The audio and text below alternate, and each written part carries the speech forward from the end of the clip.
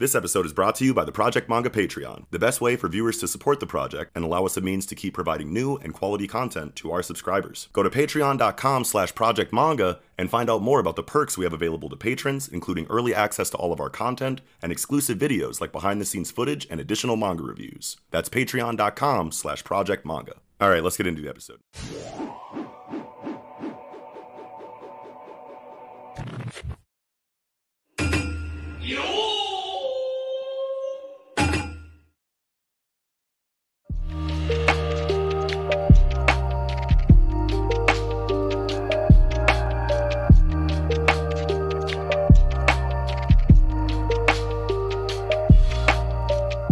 Everybody, welcome back to the Project Manga Podcast, where we cover Ayashimon, Mission Yozakura Family, Jujutsu Kaisen, Dr. Stone, My Hero Academia, and One Piece week to week. Back this week covering Weekly Shonen Jump issue number 9. I am your host, Eagle. Nox. Melianis. And as always, before we get started, we would ask that you take a look in that description box down below where you can find links to any and all of our individual social media accounts such as Twitter, online communities like Discord, audio listening platforms to consume the podcast on, as well as ways to support the show, such as our Patreon or our online store. Also, while you're down there, slap a like on the video to help us climb up in the algorithms. You know what I'm saying? We need all the help we can get. Also, subscribe to the channel if you haven't already for more fire weekly content. And with all those words said, boys, what a fire week in Jump. No hero this week, but yeah, this shit is crazy. Jump did not, let us down. Yeah, Jujutsu Kaisen and Dr. Stone are like so heavy this week. Dr. Stone, bro. Stony. Yeah, dude. Stony. Well, I think we can go ahead and just jump right into it, man. Chapter 10 of Ayashimon. He did not.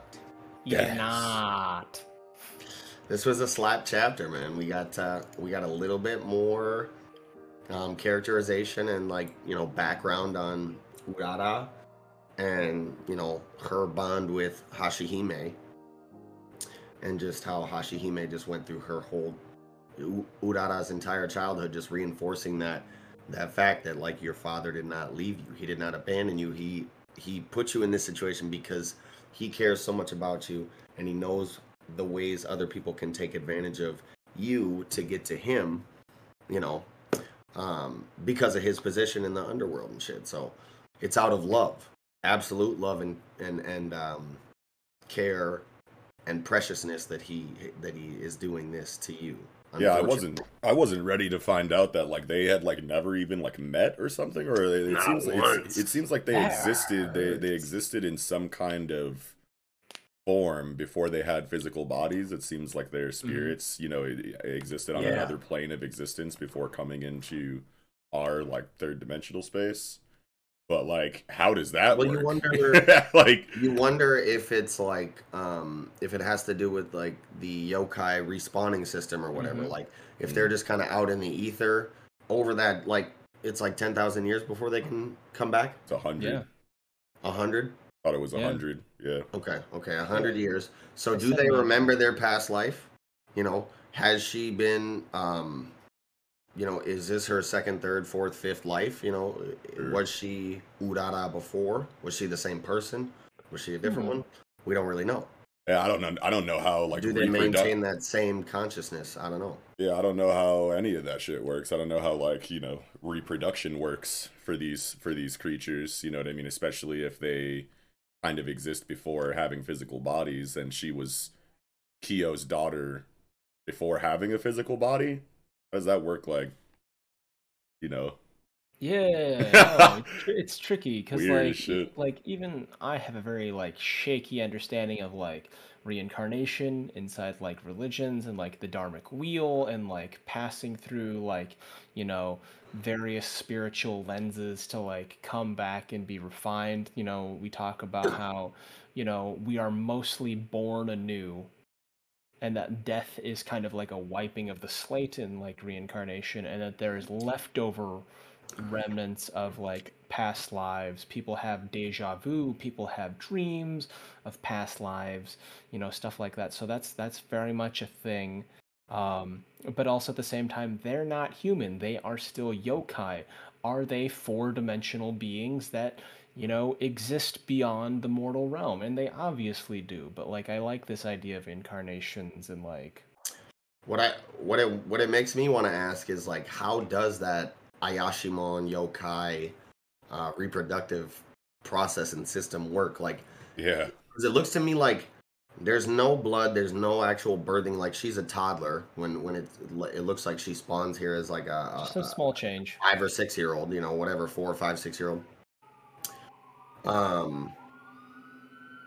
And so it makes you like, it looks like they did some kind of ritual. She's got money around her. It makes you wonder if they actually do a human-like reproductive thing, or if they maybe take a little bit of each of their DNAs and put it with a little bit of money, and it maybe they need a human sacrifice, a vessel, so to speak.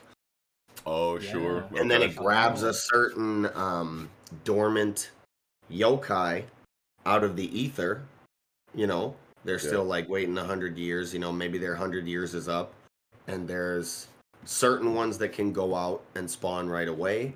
Maybe certain ones that need a vessel with a certain capacity and a DNA with a certain compatibility. You know, older, more powerful ones like hers, the Kitsune or whatever. What did you say it was last week, Mello? She's Nekomata.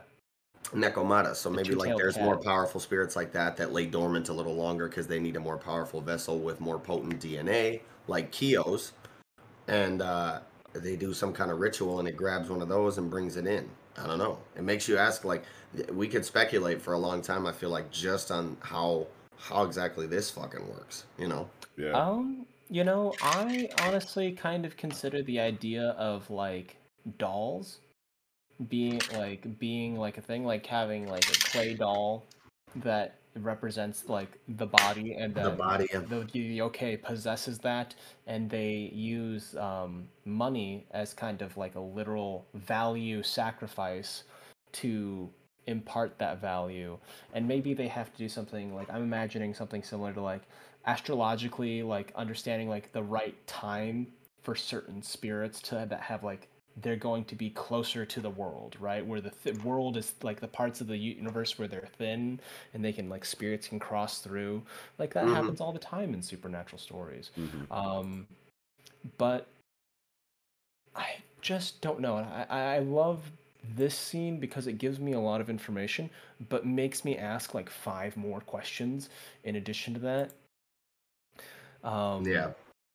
It's wild, and like this had me bugging. This is a very sad, lonely child. Like, she's like, yeah, other people treated me like an outsider all my life. Hashihime was really the only person that was like super warm to me, and they were very consistent, and they're like, hey, you were not abandoned, you're fine, you're a good kid. It's just that the world is a cruel place, and your father would rather have you be alive and safe than to meet you. Yeah. And that as is unfortunate as that is, kindness. It's a cruel reality. I can't wait till we have like context as to like why this was the decision making for Chairman Kyo, and like just get more information about the world at large inside of Ayashimon, to where we can connect the dots and go, okay, this makes a lot more sense now that we have this. Yeah, I can't wait to get the nuances. I feel like it's fairly easy to assume, like, obviously he's the daughter of a really powerful person in the underworld, and it's a commonly known, you know, I guess, saying that like attachments in that industry and that field of work are a weakness. You know, they create weaknesses and they create problems, and there are ways to get to you. You know what I'm saying? Like if you got a wife and kids, that's the easy nap them up real quick. Now you're you're flustered. Coming, they got you. You know what I'm saying? The world 007? Yeah, the world can be pretty ruthless like that. But like at the same time, it's like it feels like it kind of operates under something that feels akin to a monarchy. You know what I mean? So like there's more nuances to it. Yeah, like if that's the case, then it's like, wouldn't you want your, you know, your seed kind of like coming up next to you for like inheritance purposes or like heir stuff? You know what I mean? Like why? Like if she was a boy, if she was like a son, would it be like handled differently? Like is any kid of Chairman Kyo going to be hidden away like this, or is it just Urara? If it's just Urara, is that because she's female? Maybe he was like planning on kind of bringing her into the fold later on down the line when she had developed a little more, because we do get a little bit of this subtle time changing. No. Traveling On page Bop 11 right here, we get another little subtle flashback. The power held in this blade is enormous. Were you to release it as you are now, you could contain it for a little more than a minute, and it'd leave you so tired you could do nothing for 3 full days. You must think very, very carefully about when and how to use it. So that kind of implies there was a little bit of training going on as far as like the powers. You know, she was kind of teaching Urara, you are a yokai, you have these powers, you draw this blade, you're about to turn into a big ass badass cat. You know what I'm saying? So yeah, I don't know about like maybe once she was more powerful and could handle that form and like do her thing later on down the line, maybe he would have brought her into the fold when she could handle herself and he didn't have to worry so much about it. Yeah, that's all stuff we're just gonna have to speculate on until we do get that clarification later on down the line. You know, the big questions that I have are like, did Chairman Kyo kind of exile Urara just because she was his daughter and because that's just how fucked up the world is? Or is there a specific conflict that Chairman Kyo foresaw brewing and knew that like other members of the Yakuza were on fuck shit at the time that Urara kind of came to be? So he's like, okay, the Yakuza life is moving way differently than it used to. Under normal circumstances, I would bring my daughter up beside me and, you know, give her this blade. Like maybe the power in that blade was just like Chairman Kyo's last kind of like thing for Urara, because he knew his time was coming up. He knew that he had her stashed away, and he knew that once he was assassinated, she would want, you know, to come like kind of like reclaim the situation. So he put all of her potential in this blade for whenever the stars aligned and the situation called for her to kind of reclaim that situation. I want to say you almost hit the nail right on the head there. That sounds like really good to me, because like she wasn't that old when he died, so like he might have saw things moving in a different way in the underground, and like known he was probably about to get assassinated before she was old enough to you know, to defend the throne or whatever, or to take over and be a formidable head in that underground world. So yeah, it could have been his foresight in that aspect. He's like, okay, I'm gonna just tuck her away because I know I'm about to get assassinated in like 6, 7, 8 years or whatever. Right. And I'm gonna just let her develop with Hashihime, and this will get, you know, it'll be bad in what's the name of the city? Kabukicho. Kabukicho for a while, but she gonna come back in and get it right. Yeah. You know, child figureheads in most like monarchies and other things is pretty common. Like you hear stories all the time. Oh yeah, the king died and he left behind a young prince that was only 3 years or 5 years old, and the viceroy or his uncle or the vizier of whatever station was the ones that had the real power behind the syndicate and just used them as figureheads. So like he's like, yeah, no, if I keep you with me, I would be happier, but betrayal is brewing. I can hold it off for as long as I can, but I can't hold it off forever. Right. And if you're near me, those people will definitely use that proximity to earn your trust, have another avenue of killing me, and then just using you as a puppet. And that's no life for any child. Right. Yeah, straight up. Man, when Dopo fucking came down like woo, like All Might against Nomu and shit, came down like bow, put the mask on. He did the Iron Man landing, dude. Yeah, straight up. Do we up. even see like? I don't think we see. Yeah, I don't think we see like, because I think he got interrupted. He got interrupted by Hashihime. He never. Yeah, which is good, I think, for the series that we don't, because that keeps that suspense there, you know what I'm saying? Like, what does it look like? Yes. God damn it. I love when authors can, like, save really cool shit, kind of, like, give you breadcrumbs, like, leading, you know, up to it, because it's, like, I think about, like, writing comic books all the time, and it's, like, I don't know if I would have the, you know, the patience to, you know, slowly burn into, you know, a big payoff, you know what I mean? Just give them all the tight shit right away. The reserves, I mean? Just, like, how do you reserve all Shuts that out. stuff and still feed that out and be able to like spool it out, keep a good grip on it without getting overexcited about like the cool stories that you have. Shouts you out know, Control. Shout out Control, man. Yeah, restraint. You gotta send me some more raws, bro. Hey, man. We'll talk So- about that. We'll talk about that off camera. All right, bet. I Sorry, kind of want to talk a little bit about Hashihime Yeah. a little bit. So I was doing some research on like the actual Hashihime yokai. Yeah. She's nicknamed the Lady of the Bridge. Her habitat is like really old bridges. In times of war, locals would pray to Hashihimes. There's multiple Hashihimes apparently.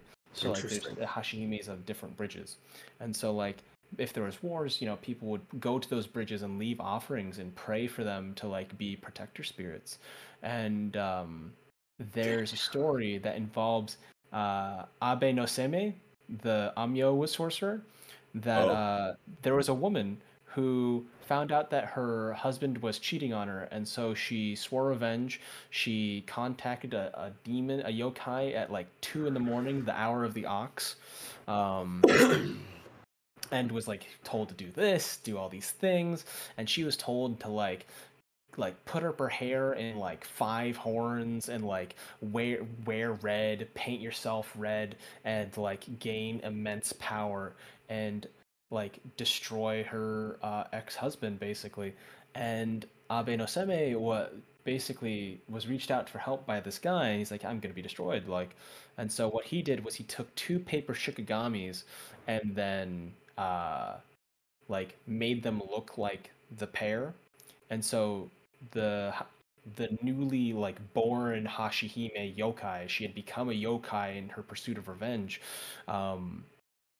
like in her jealousy, destroyed those things, and then realized that like, oh no, the sorcerer's here, I can't get to them in time, and like disappears and runs off into the woods. And that makes me wonder, because like it's interesting because Dopo shows a lot of jealousy, and then Hashihime traditionally is like a jealous spirit that like doesn't even like other people like mentioning different bridges, like praising other bridges that aren't there. It's my bridge or no bridge. No motherfucking bridges exist except this one. Best bridge, The only bridge. It's the only bridge. But I kind of like that because of her like position initially as like a guard between like the outside world and the Kabukicho, being a bridge. She is literally a bridge between Urara and Chairman Kyo. Nice. She's like doing all these things, and then also I wonder if because eventually she's gonna die. I assume so, because she already got smoked by Dopo once. She was held hostage. Like, I don't think she's going to hold very well against Dopo with reinforcements. This feels like death at the end of the chapter. No, yeah, she died at the end of the chapter. You see the coins fall. I don't know if that's like, I feel like it's kind of ambiguous on purpose. It's definitely easy to to assume that it's definitely implied, but it definitely doesn't have to be a death. But I think we're supposed to think that it's death, right? So it's like bleeding. I don't know. That would make me ask: have we ever seen a situation where like the coins come out of their when open you don't wounds die or anything like that? Hard to say, because Maruo tends to one-shot them. Right. Yeah, I personally don't remember, but I don't know. I thought I took it as like, yeah, she died. So did I. Yeah, I'm pretty. And the lore you just put forward, to me solidifies it, because like, man, the lore you've been putting forward in these past episodes, like about these yokai and the history of them and how it ties so well into the fucking characters and the role they play within these fucking plot lines, dude. Like Yuji Kaku, man. Yeah, he's been going crazy with this shit, dude. Yeah, this shit is so well written. It's like one thing that I knew that I was all this lore ties in so well. It's like it's so awesome for me to read, and I love listening to you explain the lore and how it ties in, because I am a big fan of like that Eastern lore. I love that. It's just so much fun. But that makes me also wonder, because there are multiple Hashihimes, will Urarara, like, because she's got one carved horn, right? One dagger's already like powdered up to this max. Are there more carved horns? Is there 5 carved horns? Is she going to become a new Hashihime and like have her revenge on Dopo? That kind of thing.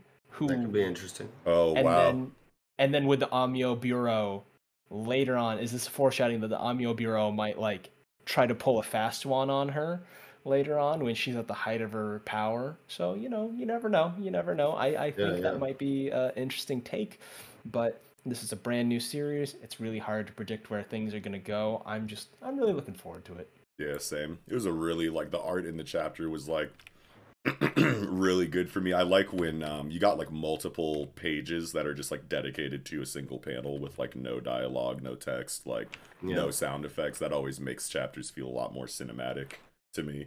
Whenever you just like page turn into just like straight art, you know what I mean? That page 12 page turn was fire. Like bro. page 6 too. Yeah, page 6 too is like fire to me too. Like it just felt like a movie, just like the composition and just like the flow of action and the illustration, and then like page turning into just like, you know, the fucking action angle jumping away from the building with the explosion behind you type shit. Just like felt super epic to me. Made the chapter feel like so much more epic. And then of course the page turn into 12 with Hashihime, you know, transforming into her yokai form behind Doppo as he applies the mask. Like that's such a cold shot, bro. Yeah, that shit's dope.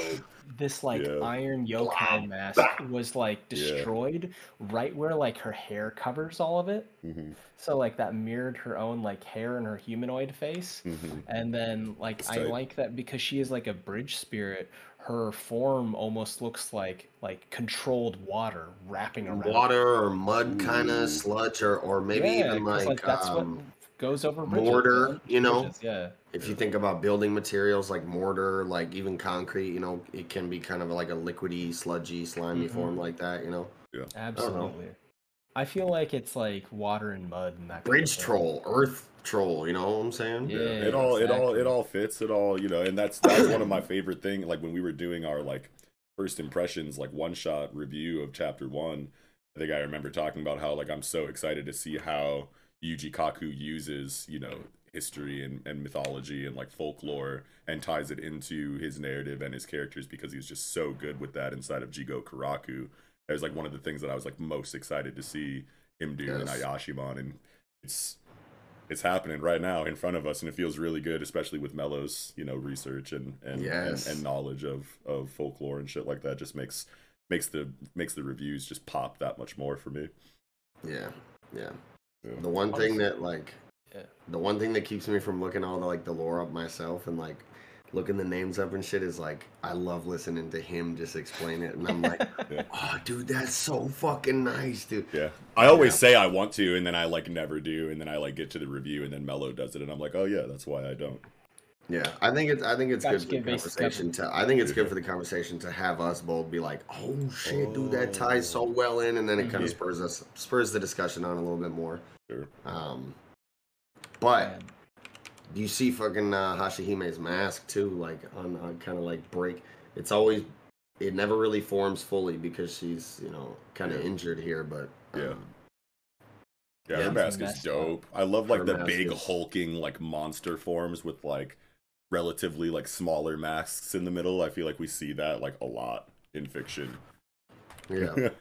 I don't have any examples off the top of my head, but like I am familiar with this aesthetic somehow, and I just like love it every time I see it.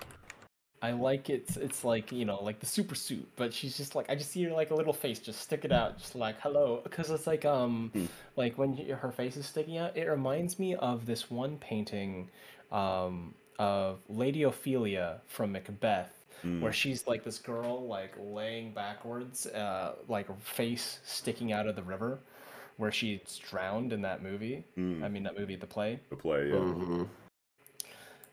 Oh, not Macbeth. Is it Macbeth? It's either that or Hamlet. I always get those two confused, to be honest. Yeah, not the biggest Shakespeare fan, so I can't really help you there, but... Oh man, for me this chapter was really big because it redeemed a lot of like Urara's earlier callousness, and that she was just like, you know what, I was mad that he died before me.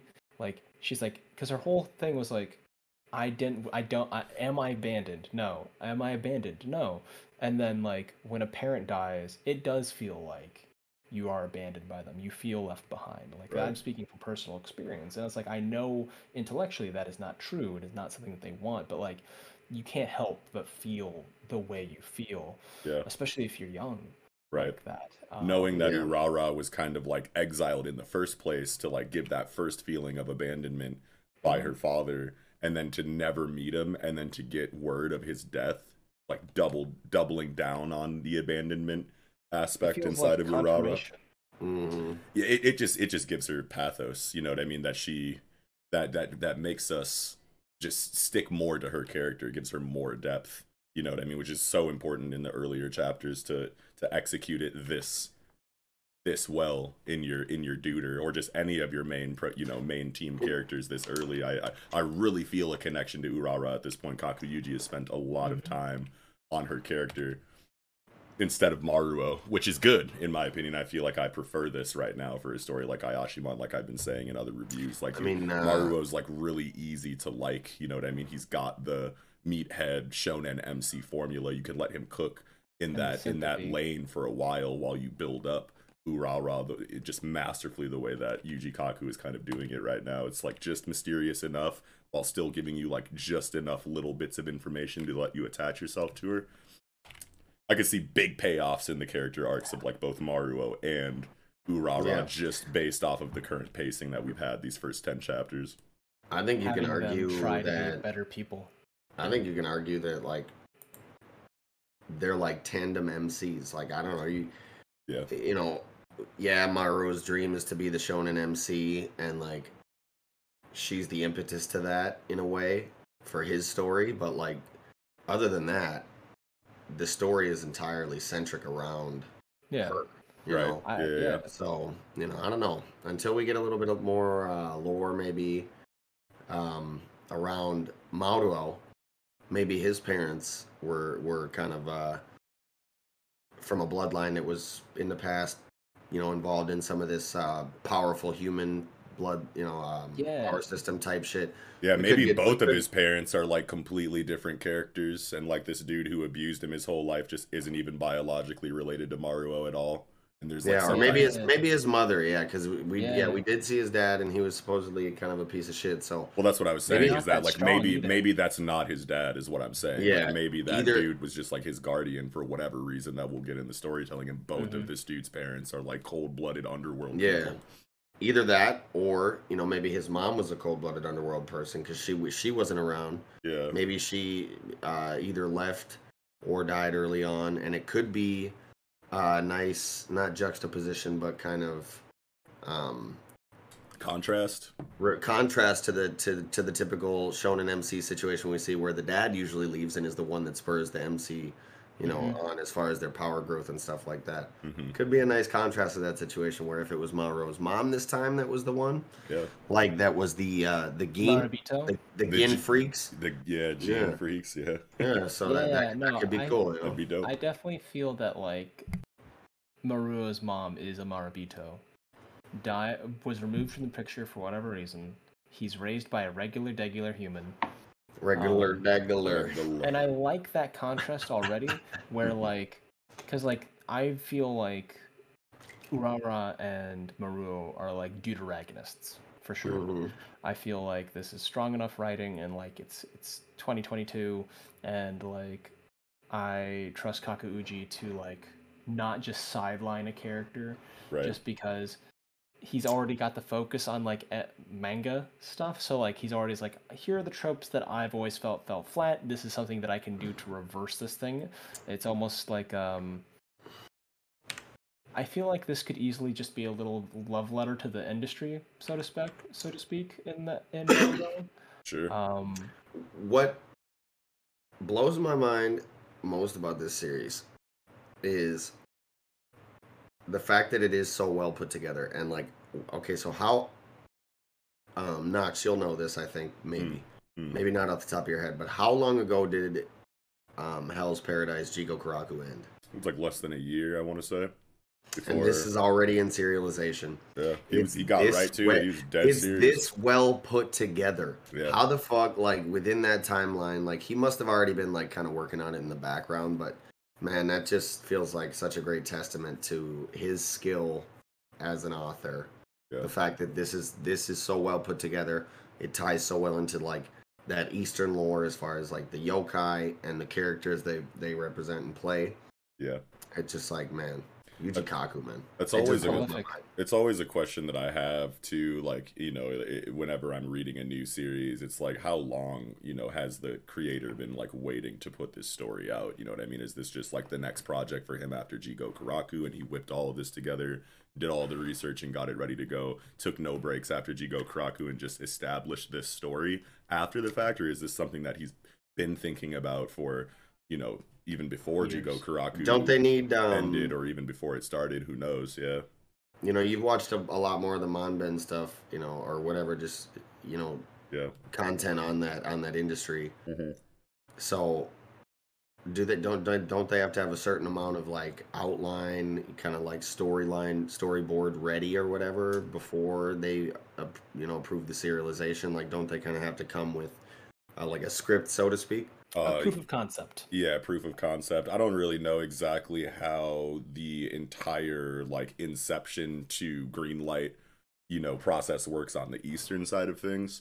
As like that, like I can answer questions like that all day when it comes to like Western stuff. But like in the East, it's a lot more hidden from Western eyes, I want to say, as far as that information goes. It's not as readily available. There's not a whole bunch of content, at least that I can find, that kind of gives you like hard data in regard Details to that, hard details to answer those questions. But like, yeah, it's probably like very similar still, just to like any kind of publication line that's inside of this medium, where it's like, yo, I have an idea for a thing.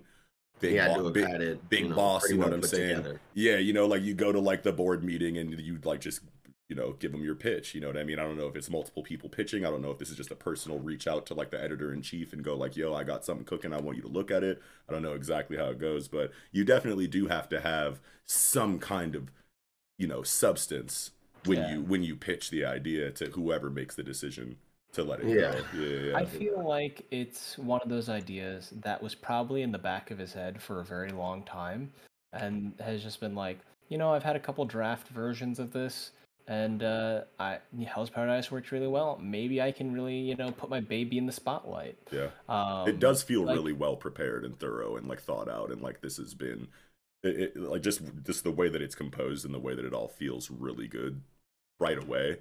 You know, like there is a very clear plan here that it almost feels like he was like, from. Yeah.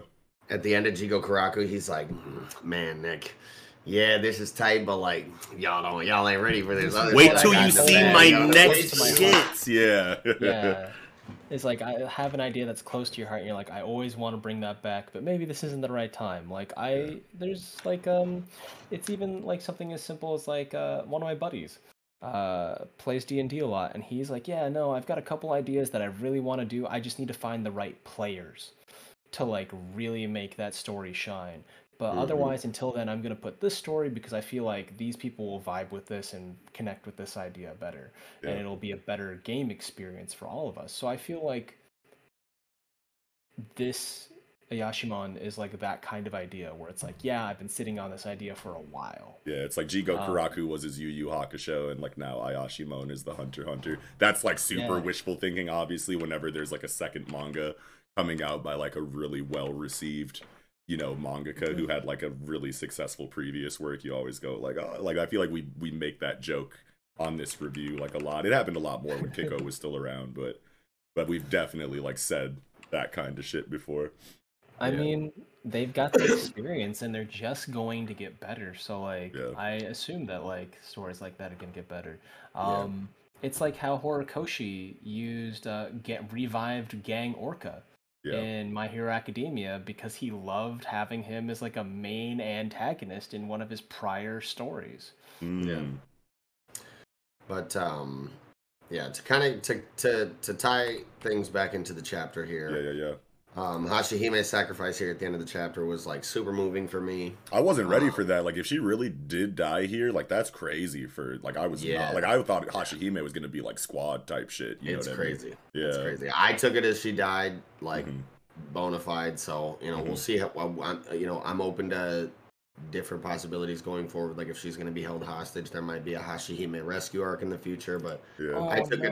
I took it as like she died here, and you know, like I said, after the explanation of lore from Mello, like that solidified it even further for me. And like after talking about this chapter, discussing it with you guys, kind of thumbing back through it, seeing it again, makes it even more moving for me. And so I think, yeah, like Hashihime's out of here, unfortunately. But well, you just raised a really good point though, because it's like Dopo says, like, I don't give a fuck if we start a war with the Onmyo Bureau or any other syndicate or any other area of the faction alliance situation. He said, I don't give a fuck about none of that. I'm killing her right here. And Urara does escape. So, like, if Dopo is really that big on making sure that he neutralizes this Urara threat as soon as possible, why not keep Hashihime alive or a hostage kind of situation to bring Urara back into his like, you know, area of influence, you know what I mean? But I think that would be weird though, because he has kind of already dangled Hashihime in front of Urara. What is this, like the second time that she's been like tied up like while he's talking shit to somebody, you know what I mean? It's like, how long is Hashihime just going to be bound and gagged and like used as like a, you know, like whatever, you know what I mean? Like, yeah. I like the sacrifice. It's very noble, especially since she kind of represents like the old school Yakuza kind of thing, where it's about like loyalty and duty and honor. Like she refers Urara as her precious charge, like genuine affection and like the old school methodology, which Dopo is definitely not playing by. He's a new school rock and roller type gangster. Yeah. And I really like it. I would be saddened, but I would understand if Hashihime is kept at the brink of death and turned into a gallery piece. He do be liking to do that. He do be liking on that kind of shit, man. Because he would be like sussy bussy ass, sussy bussy. Oh no! Because he'd be. I hope no one clips that. Clip it. Anyway. No. Yeah, you say it and it just becomes reality. It's the internet. Yeah. What have I done? I am inevitable. Was that a bad thing to say? I don't know. Oh, it's just bussy is just like a funny. I'll explain to you when you're older, Eagle. Yeah. That's a weed word right now. Yeah, bussy. Yeah, new glizzy. We don't got it. Yeah, we don't got to spend too much time. I don't know about it. I guess I'm not familiar with the trends. It's just like Twitter stuff mainly. Just Urban Dictionary it on your own time. It's starting to seep into the other social media apps, but like I definitely feel like the bussy comedy started in Twitter. I apologize if I offended anybody. No, it's definitely not like an offensive thing. It's just like child. Yeah. Anyway. That's about all I have for Ayashimon this week, I think. Yeah. Yeah, because like Dopo's so furious with her escape. I don't think he's gonna let her off easy. Either he's gonna kill her in a blind rage, or he's going to make her suffer for an immeasurably long time. And the longer the series goes without seeing her again, that amount of suffering is just gonna be like that much more heartbreaking. Yeah, straight up. That's it. I agree. Yeah, but yeah, I'm good on Ayashimon too. Yeah. All right, bet. All right, well, with that, I think we can go ahead and jump right into chapter 115 of Mission Yozakura Family. Mission 115, Yozakura Film Festival. Love this chapter. It was so cute. This was another wholesome, feel-good chapter for sure. I like it because it's like when you... I feel like I got to be careful not to just like repeat like the same praise that like I have been giving it for probably like the last like 3 chapters now. But like what I like about this one is that like everybody gets their own like little like moment of like focused development related to their choice of movie for, you know, for this film festival. And I feel like inside of shonen storytelling, whenever you focus on character development or, you know, whatever, and whenever you're giving like very like character focused writing, it always pertains to like the overarching narrative in some kind of way, or you get like pathos and flashbacks that, you know, don't really give you the kind of information that these slowed down slice of life chapters give to the characters of Yozakura Family. You know what I mean? Like I feel like the more little kinds of you know, non-dramatic information that you get about characters really helps for at least my understanding or my attachment for the characters. Because it's like, sure, you know, random, you know, shonen character has a flashback where his whole family was killed by a certain faction, and you know he wants to. He was like, he was a loner outcast and like couldn't really trust anyone until he met the protagonist group, and now like you get character, you know, development and growth through like the interactions with those characters and what they end up facing in their day-to-day lives. Even if it's not action and dramatic, it all kind of pertains to the overall like story, overarching narrative. But in Yozakura Family, you get like chapters like these where it's like, this is my favorite movie, this is my favorite food, this is what I think about shopping, this is what I think about, you know, mundane, regular, everyday life stuff. And it's like when you get information like this regularly, because that's just the kind of story that Mission Yozakura Family is telling, then I feel like it's easier for me to connect with characters when there's just that many relatable things in their character arc that are kind of just like being thrown out there as far as information goes. I feel like I can just like get to know these characters a lot better because we're covering things like, and they get, you know, overarching narrative development and things like that too, pertaining to the overall world and story of Yozakura Family. But you get a lot of these random everyday life things constantly that just make me feel more attached to the characters than I usually do in shonen storytelling. That was long-winded, but that's how I feel. Yeah, no, those small details really add to this like sense of like versimile, or like the sense of realism, because like Koichiro is like, nah, like don't stack up the plates, just leave them for the staff. And like, okay, I see who he is as a person that works in a restaurant. I'm like, all right, cool, you're that kind of person. And like there's different kinds of people who like the people that are like, oh, I'm gonna help, but they put all the napkins in the cup, and I'm like, thank you, I appreciate that, but I'm gonna have to be shaking this for a minute. Yeah, like, right. No, it's just like those little touches. I like that they're like napkins in the cup. Dude, some people are helpful, but they're really bad at executing it. If you do that, what the fuck is wrong with you, you mook? Heart's in the right place, but execution is buns. They got the spirit. Exactly. They got the spirit. Execution is buns. Hey, you know, can't win them all. Can't win them all. But I do like that. Like it really reveals who they are as people. Like, yeah, it just does. It just it reveals who I think people.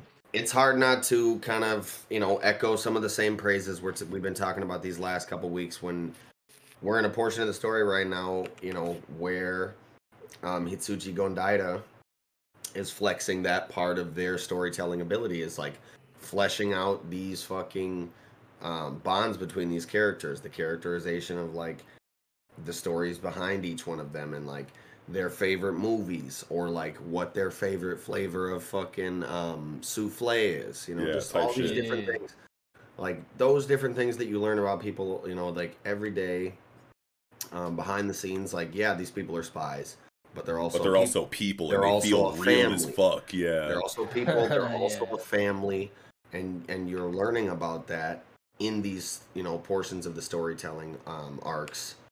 And you know, the author just does it so well. Like that, like I said, it's hard not to echo kind of some of the same praises, you know. Just like I love the movies. Yeah, like They're the movies are like so like funny. Like when it gets to and it's like a wolf tale. It's about a family of wolves on a big adventure, but the wolves often complain about the director. It's like, that's definitely not in the synopsis for the movie, but because she can understand the animals in the scene, like that's just brilliant by Gondaira. Right? Like that was masterclass. Like I loved that. It's like, this food sucks. It's like, you could say that again.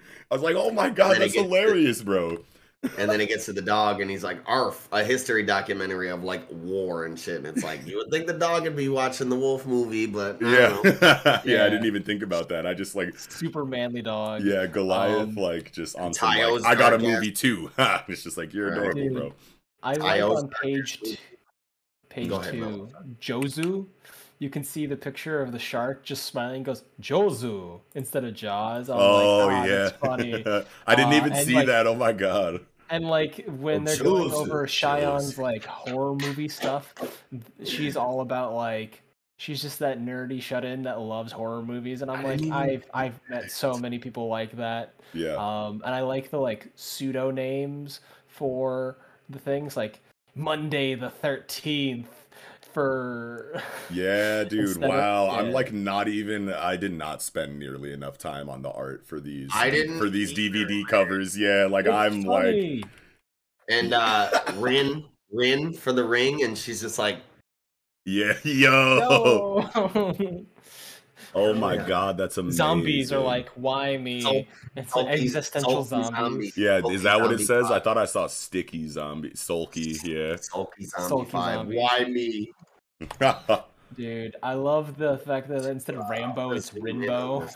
Yeah, instead of Rambo, it's Rinbo. Yeah. And I like Shinzo's reaction. He's like, yeah, it's not over the top like that in real life, you know. It's just I don't like action movies because, you know, the gunfights are so fake. Obviously fake, and it just shows like Neo. Like you can see like Neo, like Keanu Reeves, basically in this panel. Is what it looks like to me.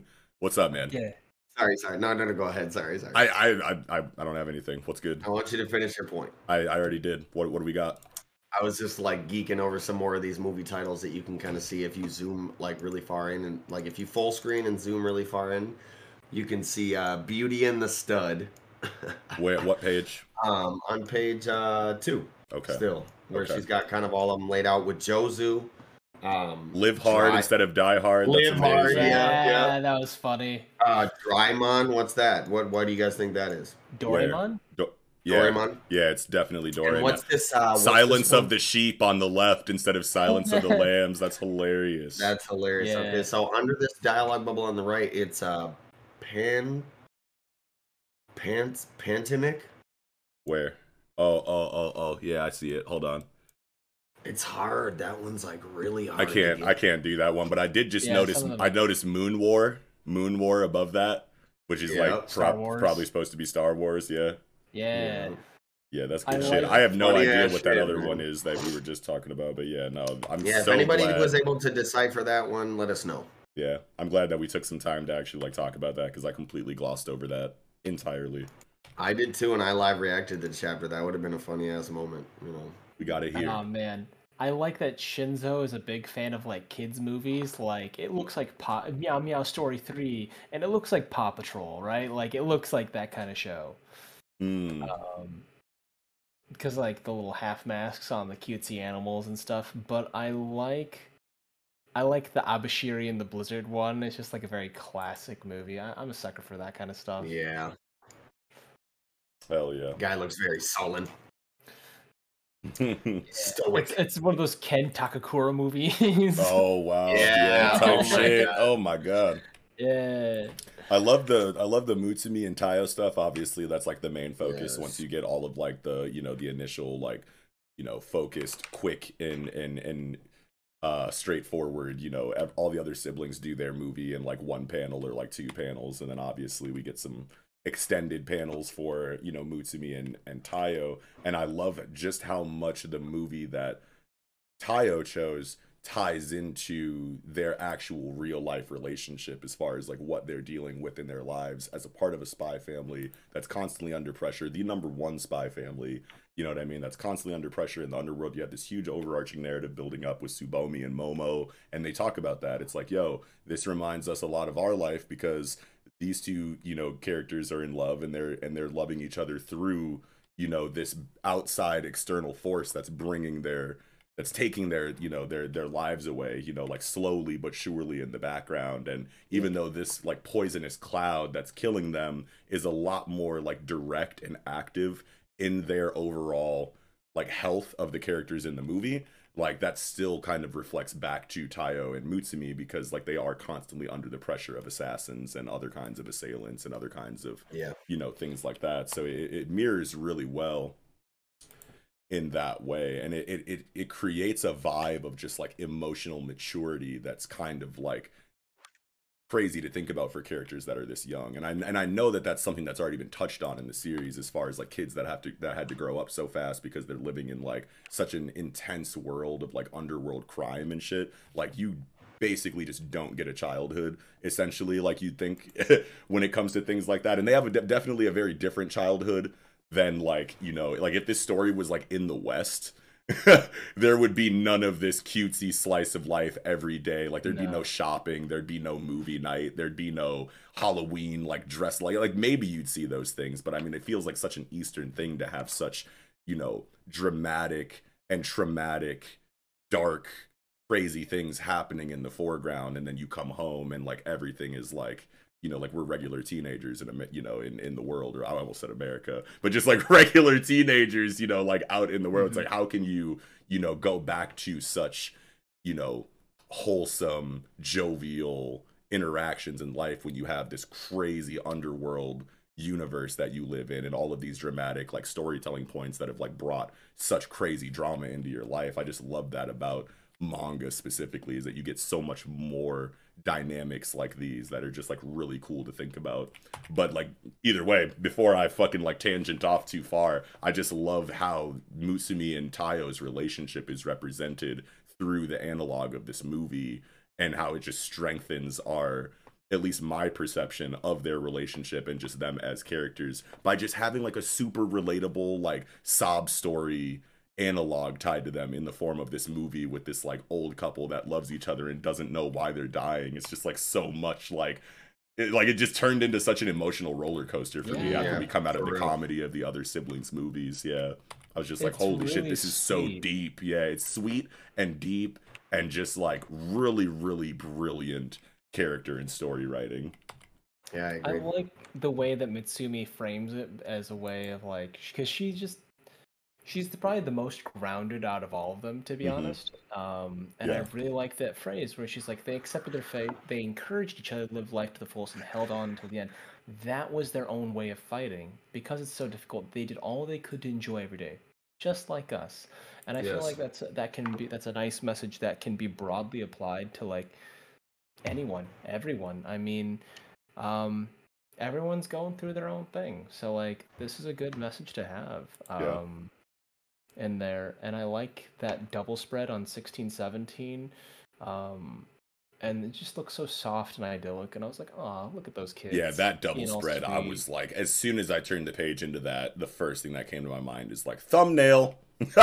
Like boom, bingo bango, like perfect thumbnail, just like Mutsumi and Tayo together. Such a moving double spread, like just the art in that, you can tell that's a panel that Gondaira spent some time on. He cracked the knuckles. He said, let me do it to him real quick. Dude, like, I'm gonna make them all wistful and shit. Another thing that's like great about like just the movie aspect of this chapter is I feel like that's just such a good it was just such a good decision to make as far as like deepening the understanding of the characters that we have, because in the real world, like myself specifically, I don't know if this is true for you guys, but like I for a long time in my life like looked to movies, you know, to find, you know, resonance, you know what I mean? To like, I was constantly saying like, oh my God, this movie is just like my life right now. You know what I mean? Like all throughout high school, there were like 3-4 movies that I just like clung to as like literal, like fictional representations of my life, as far as they're like, it was like V for Vendetta, like Lucky Number 11, like all of these like just comfort movies that I just like kept watching like over and over again. Like I was just so attached to them, and I saw so much of myself in them, even though, you know, like at surface you're like, there's no way you lived a V for Vendetta life. Like no, absolutely not. But like these movies and their themes and their messages just speak to me on a level that makes it feel like, you know, like I really would like the movies were made for me, you know what I mean? So like, and I feel like a lot of people, you know, feel this way about movies in their life, especially when coming up around this age, you know what I mean? So having this chapter be dedicated to, you know, the siblings and just characters in general and the movies that they chose to represent themselves in this chapter, I feel like is like almost metatextual in regard to like how people look at movies in their own lives. So that's just brilliant for character deepening storytelling. Absolutely. There's one movie, it's called The Brothers Bloom. It has Rachel Weisz, Gringo Kikuchi, and Adrian Brody and Mark Ruffalo, and it's about two brothers who are con artists, and the older brother organizes these elaborate cons and gives his brother a role to play, because the younger brother doesn't like himself, doesn't have confidence in himself, and feels like he can only get the things he wants by performing a role, acting the part that he wants. And that was something that like really resonated in me with my youth, and it's one of my absolute favorite movies. It is very influential into like my way of thinking. And like initially when I was young, I didn't read it into it very well, and I was like, yes, I need, like, I'm unliked, so I need to be something else. And then as I got older and come back to that movie, it's like, you know what, self-acceptance was actually the real meaning of that movie. And that's funny that I totally missed that as a kid. You know, and it's just like, it's funny how your appreciation for that, like certain movies grow with you. And like, no matter where you are in your life, certain things will still resonate with you on different wavelengths. Absolutely. Yeah. Yeah, that's definitely fact. I'm mad that we didn't get a movie for Kyoichiro. Like, you're such a fucking like cool guy. Like, god damn it. Like, lame ass. Lame ass. Like, we know it's 007. Yeah. I'm saying we know it's 008. We know it's 008. Yeah, whatever, like the pseudo, like copyright infringement dodging version of it is. Nope, it's my sister's keeper. The song of music. Not my sister's keeper. Yo, chill. Hills are alive. That's hilarious. With the song of music. Nah, dude, my sister's keeper. That's a banger. But I totally thought like that makes all the sense in the world. Like James Bond movies for Kyoichiro. Like somebody's got to have the spy movie. So you know cheesy. He's afraid to admit it. He's you know, he secretly loves living this spy life. He's geeked out. He's like, I'm 007, bitch. he wears a suit every day, casual like. Okay, right. He's totally about the 007 life. Yeah. I'd like to get on that. Shit. Hell yeah. I want to get to the point where I got enough suits to just wear one every day casually, like different suit every day. Now that's when you're floating for real. You got a suit every day of the week and then a couple weekend suits. That's at that point, I'm walking on down the street. I see a quarter on the floor. I keep walking. Yeah. I'm like, no laundry day for me. I got dry cleaning, baby. It's a shark skin. Fuck you, thought. Them rich motherfuckers, they be saving every penny they want it. Even if they gotta have a motherfucker like, hey, pick that up. You know what I'm saying? Pick that up for me. Yeah. Oh man, Jarvis, pick that up for me. Dude. Not Jarvis. Kengo just being Jarvis. I don't know. Alfred. Yeah, Alfred. I don't know. Yeah, that's hilarious. Kengo's funny as hell. You think Batman would tell Alfred to pick a quarter up for him? Hell no. Well, man, I mean, I don't fucking know, dude. Alfred's so legit, he would do it without unprompted. Yeah, it's almost like Batman doesn't need to ask Alfred for most things. You already know Alfred would pick the quarter. Like Bruce would walk by the quarter, Alfred would pick it up and be like, you know, can't walk, boy. I don't know. He would say some tight, like, what is that accent? Oh, I guess. Because of fucking Dark Knight in the Dark Knight trilogy. Yeah, that was my favorite Alfred that I've ever seen. What was that actor who played Alfred? Michael Caine. Michael Caine. Thank you, Mello. Fucking yeah. The trick is the reason I remember that so well is because if you say the words Michael Caine, you're saying Michael Caine in Michael Caine's voice. Now, Mr. Bruce. Michael Caine. Mr. Bruce. You know, he would say some like tight, like enigmatic, you know, stoic, poetic, you know. Some men just want to see philosophical shit about it. Like, you can't be passing this shit up. No, he'll grab that quarter and be like, I can't avoid these. This motherfucker ain't paying me nearly. Nah, you know Alfred is fucking Alfred is paid. Bro. Alfred is paid. Alfred is paid. I gotta take my Bruce shots whenever I can. Yeah, fuck that motherfucker. I've been saving every quarter I've ever come in contact with so that you have this jar and go on vacation. Just crack it open. So, holy shit. Because time is money, and I've treasured every second with raising you. I think that's about all I had for Mission Yozakura family this week. Though. Yeah, I think I'm good too. That was a beautiful chapter though. I fucking shout love out to bad singers like Mitsumi. That's it. Oh my god, yeah, that's right. And then it like goes back into like I love how that's just like a joke in Mission Yozakura family. Is that like the entire time? It's just like it feels so like it's just so brilliant to me because it's like Mutsumi is like obviously like best girl, protect at all costs. Like you don't want there to be like any kind of like, you know, not flaws, but just like you would think that you would build a character like that up to be like angelic and like flawless, you know what I mean, for the sake of the world that they live in and how flawed the characters around her are, you know, or not flawed, how flawed they are. I gotta stop using that word, but like there's just like everyone else is so quirky, and like you were saying, Mello, she's like the more grounded character in the cast, you know what I mean? So it's like you have that coupled with the fact that it's best girl must protect type shit, like literally baked into the narrative, and then you give her, the character trait of just being a fucking atrocious singer, A and that's just banshee at the karaoke so night. funny to me. Dude, I love that she's not on a pedestal when it comes to like Yeah. personal qualities and stuff like Yeah, that. absolutely. Also, I think it's hilarious that like all the siblings were awake during that time, and then she knocks them the fuck out with like the Black Canary banshee scream of like, "The hills are alive! Yeah. Alright, well, Yeah, that does it for Mission Yozakura family. Yeah, I think I'm good too, for sure. Mhm.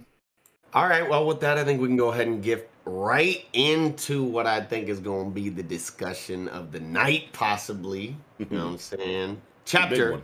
173 of Jujutsu Kaisen, Jujutsu Kaisen, Jutsu. Tokyo Number 1 Colony, Part 13. And dude, I thought that the dialogue between Reggie and Megumi here at the end of the chapter was like actually somewhat wholesome in a way. Really? 'Cause Reggie's- this shit is Reggie's words Yeah. and to Megumi's and like the look in his eyes as he Mhm. said him. You know what I'm saying? Yeah.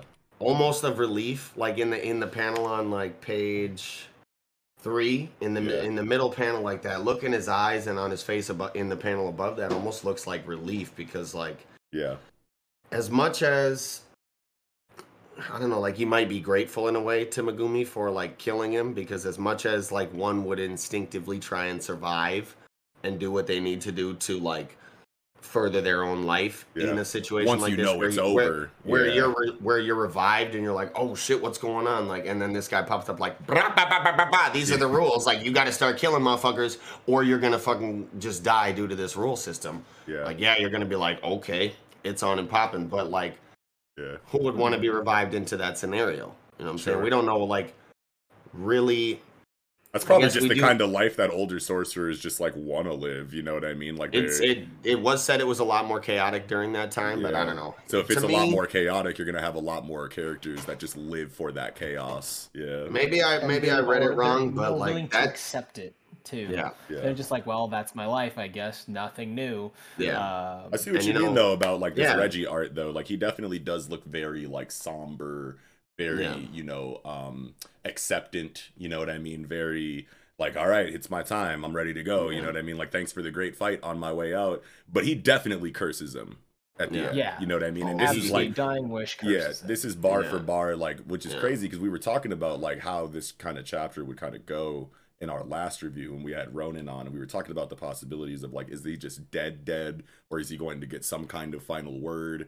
You know what I mean? In the next chapter, et cetera, et cetera. And I think Mello just right away was just like, I think he curses him as he dies, and it's just like confirmation in this chapter for that. So that was really it's cool. so sad. I was really hoping he Yeah. was gonna, cause like Megumi is so cautious. Like even when he was like being given points, he's like, "Hey, why'd you do that? Yeah, I don't trust you. I don't care if you're dying. I'm gonna keep my distance. I'm gonna stay alert." yeah, And then he overlooks the idea that his dying breath is cursing him. But like Yeah. Reggie is an old school sorcerer. he knows so the he game a little bit more. He knows yeah. the game, and he said all sorcerers are con artists. So like, the idea of him saying, "It's like consider it a good deed before death," right before yeah. he dooms Yeah. his life. Right. So like even You know, if it's Megumi me. was skeptical, it's like consider it a good deed before death, and now all of a sudden like maybe Megumi's like, all right, maybe I like stand here and like hear what this dude's got to say for his final moments since he's being so cool right now. And then Reggie's like, get cursed, bitch, and you're like, no. Yeah, exactly. That's what I think happened. Yeah, straight And up, straight up. also That That definitely makes could be a lot of sense. possibility. Yeah. He might still be lying about Tengen. Oh, sure. Because his name is Reggie Star. Remember the Star Vessel Society that worships Tengen as a god? Oh wow, I didn't even think about that. I just thought of it as like a play on words for like register. Oh, I like that even more. That is But, that. like, It could be either one of those, in my a opinion. little bit of both. Why Yeah. not both? Poke. But that's dude, that's tight though, because it's like, yeah, star plasma, dude. Yeah, because I was feeling kind of that. I kind of didn't thing even for think that. about that's I didn't insane. even think about that either. It was something I can't thought of this morning when I was like fucking around on Twitter. And I feel like he's one of those guys. And also, they were talking about how the angel is in a different colony. Like Tengen said that that Angel Kurisu was in a different colony, but they're wrong. So was Tengen A, wrong, period, just misinformed, or B, misinforming them on purpose? Wait, what are you talking about? Wait, hold on. Tengen already... Oh, yeah, that's right. When Angel Kurisu was originally... Like, hey. Yeah, that's right. He was like, she'll be in Colony 2, right? Mm-hmm. And so they go to Colony 1. And so why is she here when she goes to get him? I may be wrong. If I am, let me know in the comments, because I do want to get it straight. But like, this is the vibe I'm picking up, and like, all sorcerers are con artists. Reggie is giving him a cautionary tale without actually telling him what's going on. Well, I'm like looking into it now. You guys keep talking. So I want to know what that kind of thing is, and then let fate toy with you before you die like a fool. You skip forward to page 1213 and even page 1011. I feel like what better representative of fate than an angel, right? Because people equate God with destiny and the divine and like one's fate and stuff. And so an angel being a servant of the Lord or God would be arbiter of fate.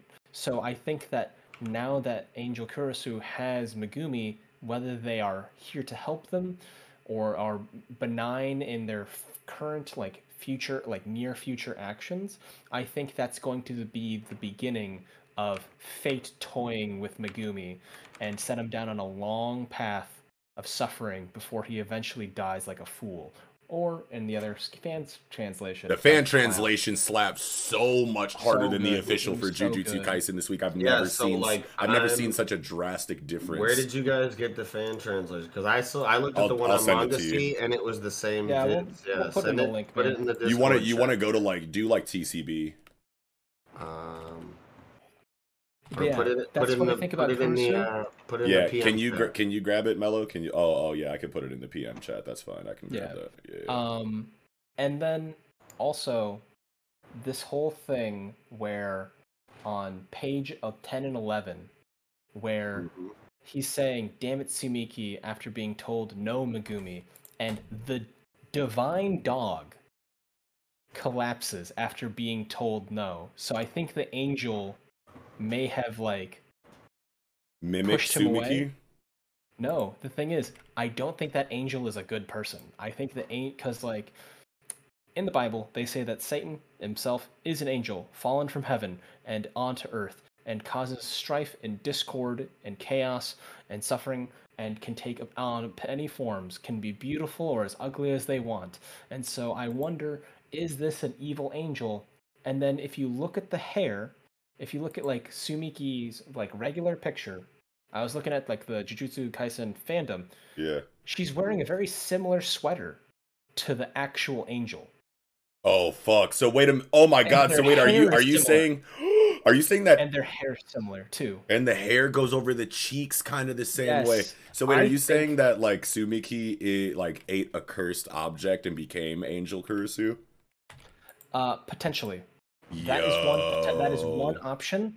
I was thinking that this angel is approaching Megumi and using its like Lucifer having the power of shapeshifting, taking on the appearance of someone that Megumi trusts and loves. Oh, to damn. Influence him.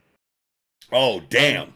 And the thing is, like, the dog is released, right? Like, the dog dissipates after she says, Megumi, no. And he's like, damn it, Tsumiki. But he's, like, delirious from blood loss.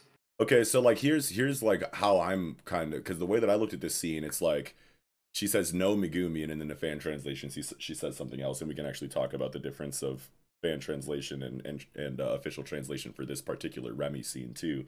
But when he says... Or when she says, no, Megumi, and then he dispels totality, he's like, shut up. Damn it, Tsumiki. Like, he's used to this. Like, he's used to her, like, kind of playing the role of, like, his conscience or something. Yeah. You know what I mean? Like, it seems like he doesn't seem like holy shit, was that Tsumiki? The fuck? What? Like, he doesn't seem surprised by it. Like, it seems like this is, like, a regular thing in his mind. I get that. But like if you zoom in on page 11 where there's like blood trails coming from his body and the fact that he's slumped over and eventually collapses, I think he's not like surprised, but he is like in fact delirious from blood loss. So it's not like he can't react, it's just that he's not in his right mind to even question it. So maybe that was the first time that Tsumiki voice kind of like came and entered him to tell him, you know, to do or not do something, and he's just chalking it up to being, you know, bleeding out and I'm delirious and oh, now Tsumiki's in my head and shit, like damn it, Tsumiki, like I really gotta be fucked up, and then like falls over. Exactly. That's why I think Angel's already toying with him, and Agent of Fate is already toying with him. That's my take on it. I totally thought where you were going is that like I don't know why I thought this, but I thought you were trying to say that Angel is Tsumiki, and that would just like fucking blow my mind, because we know that there's it's an option. We know that there's like two different kinds of, you know, sorcerer that was created for the Culling game according to the end of the Shibuya incident, and Kenjaku was like, what did he say? He's like, I'm either going to like make everyone eat a cursed object similar to Yuji, or I'm just going to like, people are just going to wake up with curse techniques suddenly that never had them. If I'm going to rewire their brain, people who were supposed to be Jujutsu sorcerers, who had the potential to be Jujutsu, excuse me, people who had the potential to be Jujutsu sorcerers, but like just like their regular day-to-day lives never being, you know, introduced to the sorcerer society and having the proper training, just like rewired their brain to like regular contemporary society, and they never developed their curse technique. I'm pretty sure is how that was explained with like Junpei and stuff and all of the Mahito storytelling. So like you're either going to be a Yuji or you're going to be a Junpei. And I thought that I could have sworn that Tsumiki was already kind of explained to be among the Junpei type. I don't know if that's for sure, though. Someone's going to have to remind me of that if they remember offhand in the comments section. But if that wasn't specifically stated, then the possibility is there that she could be a curse object ingester, you know, or consumer, you know what I mean? That, like, is essentially, you know, the same kind of dual personality relationship that, like, Yuji and Sukuna have, and Kenjaku had Tsumiki eat a cursed object, and then her, you know, opposite side of the coin is this Angel Kurisu character. That would be fucking insane. I think that would be awesome, because he would be, like, Megumi would be even more conflicted about fighting Kurisu, because A, it's within his sister, and like the angel is the reason why she's not in a coma. So like by doing that, would he undo the progress she showed, and like would she fall back into a permanent coma again? So he'd be like, I don't know if I can, if I can't. I like both takes, to be honest. I'm really excited to find out a little more. That's why I just love Jujutsu Kaisen, man. It's like all of the characters are so interesting, and they just have like such, you know, robust backgrounds and like, you know, philosophies, that it's always just like you just get hit with a bunch of moral quandaries and crazy like deep philosophical questions every chapter whenever new characters are introduced, and you get explanations of their motivations somewhat, or literally just any dialogue from them in their initial characterization just sparks like so many conversations inside of the community, because Gege is just that deep of a character writer and just has that many good ideas for characters in his story. It's really impressive how just vague information inside of Jujutsu Kaisen will have the streets jumping from week to week. You know what I mean? Like, that's just insane to me. And I'm just going through some of this stuff where it's just like, so if Angel is antagonistic and like and she does, you know, want to harm Megumi, she could just like, kill him right here. Like, yeah, he's like dead to rights, you know, but Remy is like right around the corner, you know what I mean? So like we've gotten all of this Remy storytelling about like how she clings to men who, you know, think she's cute and do whatever she says, and it's like this really comfortable lifestyle where she doesn't have too many stressors because she has so many zealots that she can just command with her beauty or whatever, is kind of like what she's going into. Maybe I'm interpreting that like incorrectly, I don't really know. It seemed like that just based on her initial chapters where she was clearly trying to use her attractiveness to manipulate Megumi and like shit like that, you know what I mean? Like But now the situation is so much more nuanced because she ran into someone who didn't fall for that bullshit. Like Megumi essentially like Luffy'd her, you know what I mean? If we're thinking about like Luffy too. And like Boa Hancock type shit, he was like, your shit doesn't work on me. Like, I'll really kill you, bitch. Like, do not play with me. You know what I mean? Like, I don't think she's ever encountered someone like that. And then on top of that, once the tables kind of like turned and true colors were revealed, Megumi was like, I'm gonna fucking kill you because you lied to me. But then he also like kind of protected her and like, you know, went off and fought other people. And now Megumi has her dead to rights and he dispels Cone totality instead of just ending her shit. So now she's probably sitting here going like, this Megumi dude is like the actual guy that I've been looking for. Could do some selfless like act of like love, passion type shit and step in, you know what I mean, to kind of like stop Angel Kurisu from whatever malicious intent she might have towards Megumi in this scene. And then we might get some kind of sacrificial or like at least some kind of time delay to allow Megumi to kind of like regain himself and like see, you know, Remy kind of going to bat for him. I think that would be pretty cool too. It's really interesting because it seems like she was just like, you know, life is hard, and if I have someone taking care of me and doing the decisions for me, I don't have to worry about that stuff, and that's the ideal. Oh wow, that reminded me of Denji just now when you said that. That reminded me of like Denji and Makima type shit. Yeah, no, I mean, I feel like that's kind of who she sort of represents. Oh wow. And then I was thinking that like Angel Kurisu speaking as Sumiki was saying, Megumi, stop, and she's a little bit of the reason why the divine dog stops, because the divine dog, it's a positive spirit and she's an angel, because that tied to that thing, because like we even know that Maharaga is like Maharaga is like a angel of its own, sort of. Oh yeah, he had that like positive energy blade on his wrist or whatever, on his like gauntlet or like, whatever. The name that it's called the Divine Dog, so I feel like an angel might have some influence there, especially if she's toying with Megumi. I don't think that she's going to be like actively malicious, but I think that she's going to use him. And like with the art on table 12, like the way her hands are placed, it's almost like she's like gonna snatch him up, but maybe it's just because I'm biased and I have my suspicions planted in my head already. Like, how do I interpret this art? It's just such a crazy situation to have a character in a story like this who's just curse technique is to just extinguish yours. Like you can spam that.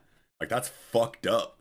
You know what I mean? Like that's like so crazy that you're that broken in an arc like this, where it's just a bunch of curse techniques versus each other, and you can just take them away as naturally as Megumi conjures Cone, you know, or conjures New Way. You can just take people's fucking curse techniques away. Like that's insane to me. I need to see how that's represented in the actual art and like storytelling, because like that's so crazy to think about.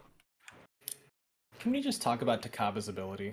Yeah, we haven't talked. Yeah, like I'm like this is so crazy to me, because it's like we had our ideas, like me and you kind of like got in our bag a little bit, like when his chapter like first kind of came out about like what his technique could possibly be, and it still could work like similar to like kind of how we predicted, but at least this area of his technique that Gege decided to focus on right now is essentially just like small scale matter or small scale reality manipulation.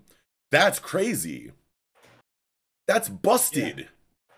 It's funny because he's a complete idiot. I love it though, because like I don't remember our because like you know they talk about like who are sorcerers, maniacs and fools. You know, that was kind of like an early nod earlier at there, and I'm like, yeah, you're all maniacs, and then there's this fucking idiot. Yeah, this is the fool of fools. Yeah, go ahead. I don't remember our conversation exactly, but like my buddy Kyle was pointing out to me, he was like he thought. In his memory anyway, that we called it almost perfectly. I don't remember the conversation exactly. Like, what did we say? I remember an area of our discussion in the first Takaba chapter where he interfered in Megumi's fight against Reggie and Hazanoki. And when we were reviewing that, we talked about, I can't remember if it was me or Mello, but like one of us said like he probably doesn't even know how his curse technique works himself. I think one of us at least said that. But I like think as you far said as that. like this, like when he comes up with something that he's certain will be funny, it becomes reality. None of us said anything like that. Yeah, I Like mean that's that's very completely different. specific. That's Yeah. very specific because So I maybe vaguely that was the remember part of it he something was of like, focusing on then. Yeah. I remember saying something along the lines of his power, like his power spikes, but only when it's funny. Yeah, we were talking about how like the 70-30 split that was kind of implied in his debut chapter and how that could go into his curse technique.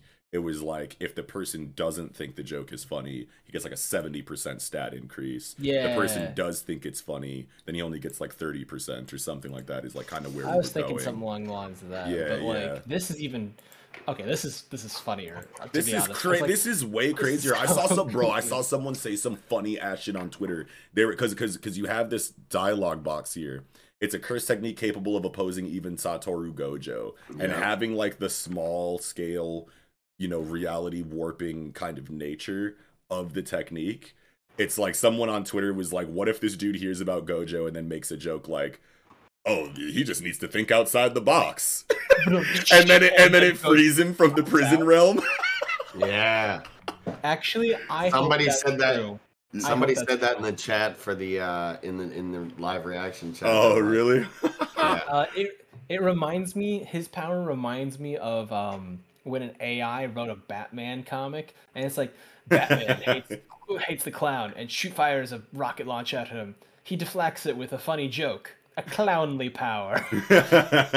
I think I remember that on like Reddit Yeah, or something. They like put it they put a floated up through the Batman internet. like story into an AI. Yeah, that's Mhm. hilarious. I love it though. He's goofy and like I love it because he can negate limitless or infinite domain. Like he can actually If the make joke contact calls for with it, Gojo. yeah, like that's insane. Like I can see, you know, Limitless behaving like, haha, you can't touch me, you can't get to me.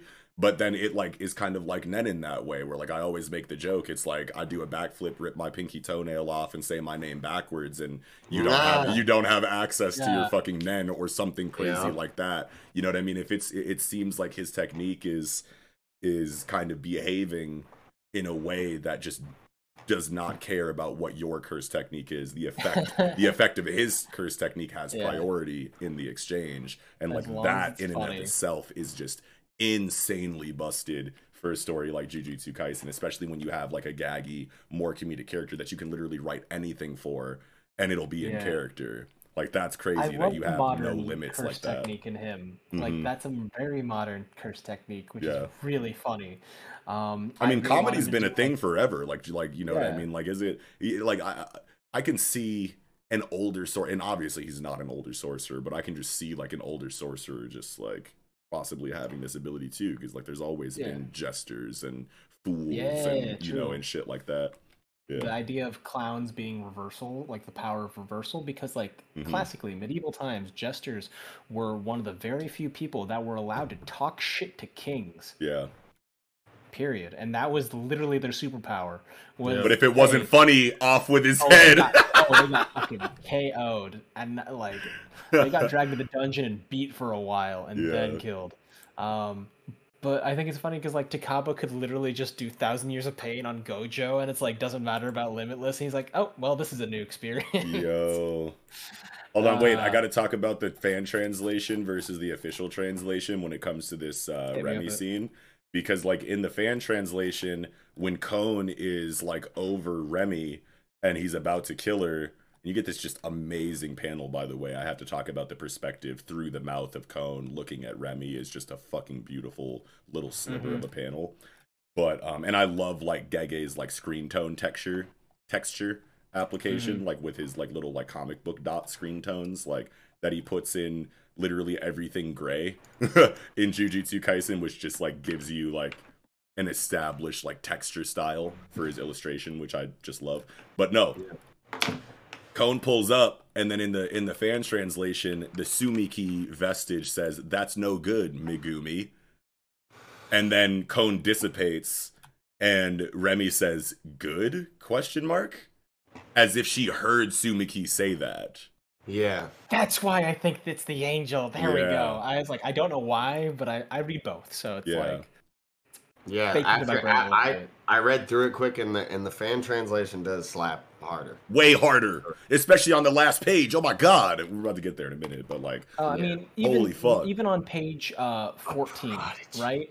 Where they're talking about Ryu Ichigori, this like Crollo Kuwabara looking ass guy. Kuwabara with his ability looking ass. Yeah, Pompadour Crollo with spirit gun. And yeah, the translation for these guys slapped way harder. Like in jump translation for the Pompadour, he's a hotshot who boasts the highest cursed energy output of all the players, which like is tight, and it lets you know he's boasting that, like, even because that's something that is highlighted about Yuta. Like his cursed energy output was high as fuck, known as the highest, you know, even above Gojo, right? They were talking about his like mana pool, I think, specifically. Like he just has like the highest like cursed energy volume. But the fan translation says boasts the highest cursed energy output among the players, can shoot cursed energy like a cannon. So like spirit gun type beat. But see, like it might not even be that. That might be like the difference in like the translation, right? Because it's like hot shot and cannon. You know what I mean? Like, because Hotshot is in the official train. He's a Hotshot who boasts the highest cursed energy output of all the players, and then there's no, you know, reference to him being able to shoot cursed energy like a cannon. But then if you go to the fan translation, boasts the highest cursed energy output among the players, can shoot cursed energy like a cannon. We have to literally see him in action before we can know for sure what his curse technique is like. Because if that is a difference in the translation, and then they just read, you know, shot or shoot or whatever, hot shot can easily be mistranslated into shoot energy like a cannon. You know what I mean? Absolutely. So like we literally just have to see what's good with Ryu. In my head, I thought that like shooting like a cannon made sense because of like how he looks very much like a Togashi character. Right. And the fact that like he's sitting on top of like a dome, like a botanical center dome. In this neighborhood, high vantage point, and based on the number of cigarettes, he's been there for a while. So yeah, he's got a pile of cigarettes. This motherfucker is chain smoking. Like having a sniper style curse technique makes sense just based on like where he is and how he's presented himself. Yeah, and cigarette smokers like tend to be having guns and shit. You know what I'm saying? Like I feel like that's like a thing. Spaghetti Western, man. It's absolutely a thing. My favorite new character is Uro Takako. Period. This fucking panel of her like wearing the sky in this like transparent, like, you know, fucking like Savage Land rogue kind of, you know, fucking Tarzan style, you know, clothes that is the sky, basically. I don't know. I'm just looking at this shit like no horny shit, no simping shit, like dead ass. This is just an amazing character design. Blacked out eyes with the white irises. Oh, I didn't even notice she's got the Gambit eyes. Wait a minute. No, she's very much an X-Man. Oh no. Okay. And she, like, I don't know if she's like. She's gonna be hard as hell, dude.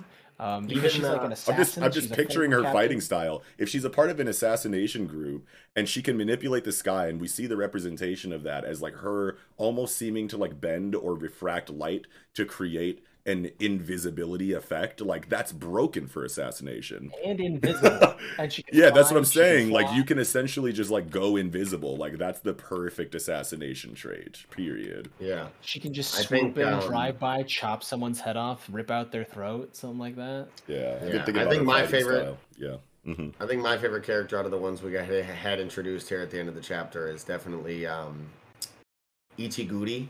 I'll have to say Ryu. Oh yeah, Ryu. But, yeah. But you know, we'll have to see how things play out. I'm also a big fan of Takako, man. Takako. Yeah. Uro Takako, man. But also like this Kuroushi or Kuroushi character. Yes. This is like okay. So you talk about like Kuroushi, I think is the way that you'd probably do it. Kudo flows in. It's extended, right? Because you have you have the O next to the U. So like Kuroushi is probably how you do that. But like anyway, this fucking cockroach is going to be fucking broken. Like you think about Hanami, you think about Dagon, you think about Jogo as these special grade curses that represent a specific theme. Cockroach special grade is going to be the toughest And think the highest durability, period. Like, it's going to take everything to kill this thing. I didn't even think about that. Durability is going to take everything to kill this thing. And think of how much people, like, at the base level, like, there's a lot of fear for cockroaches. Like, straight up. Like, nobody likes cockroaches. And, like, these things in our world can survive, like, things like fucking thermonuclear war and shit. They can survive nukes. Yeah, like, dead ass. Cockroaches and Twinkies, bro. Right, cockroaches and Twinkies. Just shout out to fucking, what is that, Family Guy? Yeah, you know what I mean? Like, dead ass. Like, that is going, like, this amplified in the special grade cursed area of strength is going to be the craziest special grade curse that I feel like we've ever seen. And dormant until introductory conditions disappear. Like, this dude Kenjaku. Yeah, this is Kenjaku's this is Kenjaku's boy right here. Like, this is Kenjaku's like Hanami, like personal Hanami. And he's like, I ain't even sweating it. Wait till my boy. Yeah. Y'all don't even know about my guy. But it says he's already registered, so they do know. Sorry, continue. Go ahead, Mello. Yeah. His rank is registered at special grade. That's what I'm saying. It might be worse. Yeah. It might be scarier. And the fact is, Kenjaku's meeting with the Chinese, remember? And they're like, hey, we just dropped some nukes on Japan. What can cockroaches survive? Nuclear explosions. How? Go ahead, Mello. Sorry, I'm just... Yeah, it's already been established that Kenjaku met with the Chinese, and he's like, hey, man, the nukes are ready, right? And they mention that. And we have a cockroach spirit. Cockroaches can survive nuclear things. Is that the certain condition that he becomes active when the bombs drop? Oh, wow. And then, like, spirituality, like symbolism for cockroaches, it's about community, vitality, fertility, being able to survive, being able to achieve one's goals, the fact that they are one of the fastest bugs in existence. They can fly, they can do all this stuff, and like if they have community, can it like manifest its curse energy and create clones of itself? Because if you see one roach, you see a dozen more. Yeah, straight up. That's a big one. I saw someone use a Baki the Grappler panel on Twitter when talking about the capabilities of a cockroach, and there was like a panel that said something along the lines of every animal on the planet has a top speed that they can reach physically, but it takes time to build up to that. Cockroaches can hit their top speed instantly. Really? They're the only creature on the planet that can do that. I wonder if like proportionately like how fast they are. No. I wonder it's already what I'm crazy. saying is, I guess proportionately, I wonder what the fastest animal on the planet is. Like the fastest mammal, obviously, is cheetahs, right? But like, I wonder. I think that's not even true. I think cheetahs just have the fastest top speed. Yeah. Well, I mean, that's what I'm saying. But I mean, like, you have things like consistency and like, shit like that kind of like go into. Well, I guess if it's the fastest top speed, then it would be the fastest land animal. Period. If it's got the or mammal, that's what I'm saying. Like maybe proportionately, bugs like proportionate to their size are faster. Like how ants like if we were as strong as an ant, we'd be able to lift a fucking boulder or car, easily. I mean, I don't know why, but I guess when you brought up cheetah, I was like, okay, so if a cheetah maxes out at like 60 miles per hour, but can only hold that for like 15 seconds, and then you have like an ostrich or something that can like run at like 45 miles per hour for like an hour, you know what I mean? Then like what's faster? I don't fucking know. But anyway, yeah, sorry, Mello. It's okay. There's the thing that I was thinking about, because like when they were sealing Gojo, Yuji fought a grasshopper demon, and it had a lot of the physical characteristics using that, and it talked about how its kick was so fast. So having this cockroach show up again, and it's gonna have that top speed instantaneous thing. It's gonna like if they had a hard time with Naoya, imagine them trying to keep up with this thing that is fast as fuck, and like insects like bugs. Then who fights it? A lot of people. It's gonna have to be a lot of people. Maki. Yeah, I was literally as soon as you said Maki, like synced up with my internal like mind voice said Maki. They're about to be he's gonna come in, fucking shit up. Maki about to come in with the sharp and playful cloud like Yo, bitch, get your or no, she's not even the serpent. She's got like she about to come in with Mai, bro. Mai. That's her sword's name, right? It's Dragonbone, I thought. There's Dragonbone's one of them, but she's got like a whole bag of curses. She renamed like her Mai sword. Oh, okay, yeah. The one with like the fur on the hilt. Yeah, she's about to come in with Mai. She renamed that. I didn't even know that. Come in with Mai like crazy. I forgot about that, but I recall now. No, she's gonna come in like Casey Jones, just an art golf bag full of cursed tools. Yeah, yo, Maki on her Casey Jones. I hope Kichi's watching this because he fucking love that. She's tough like a roach too. She is impossible to kill. So like, I want to see her fight.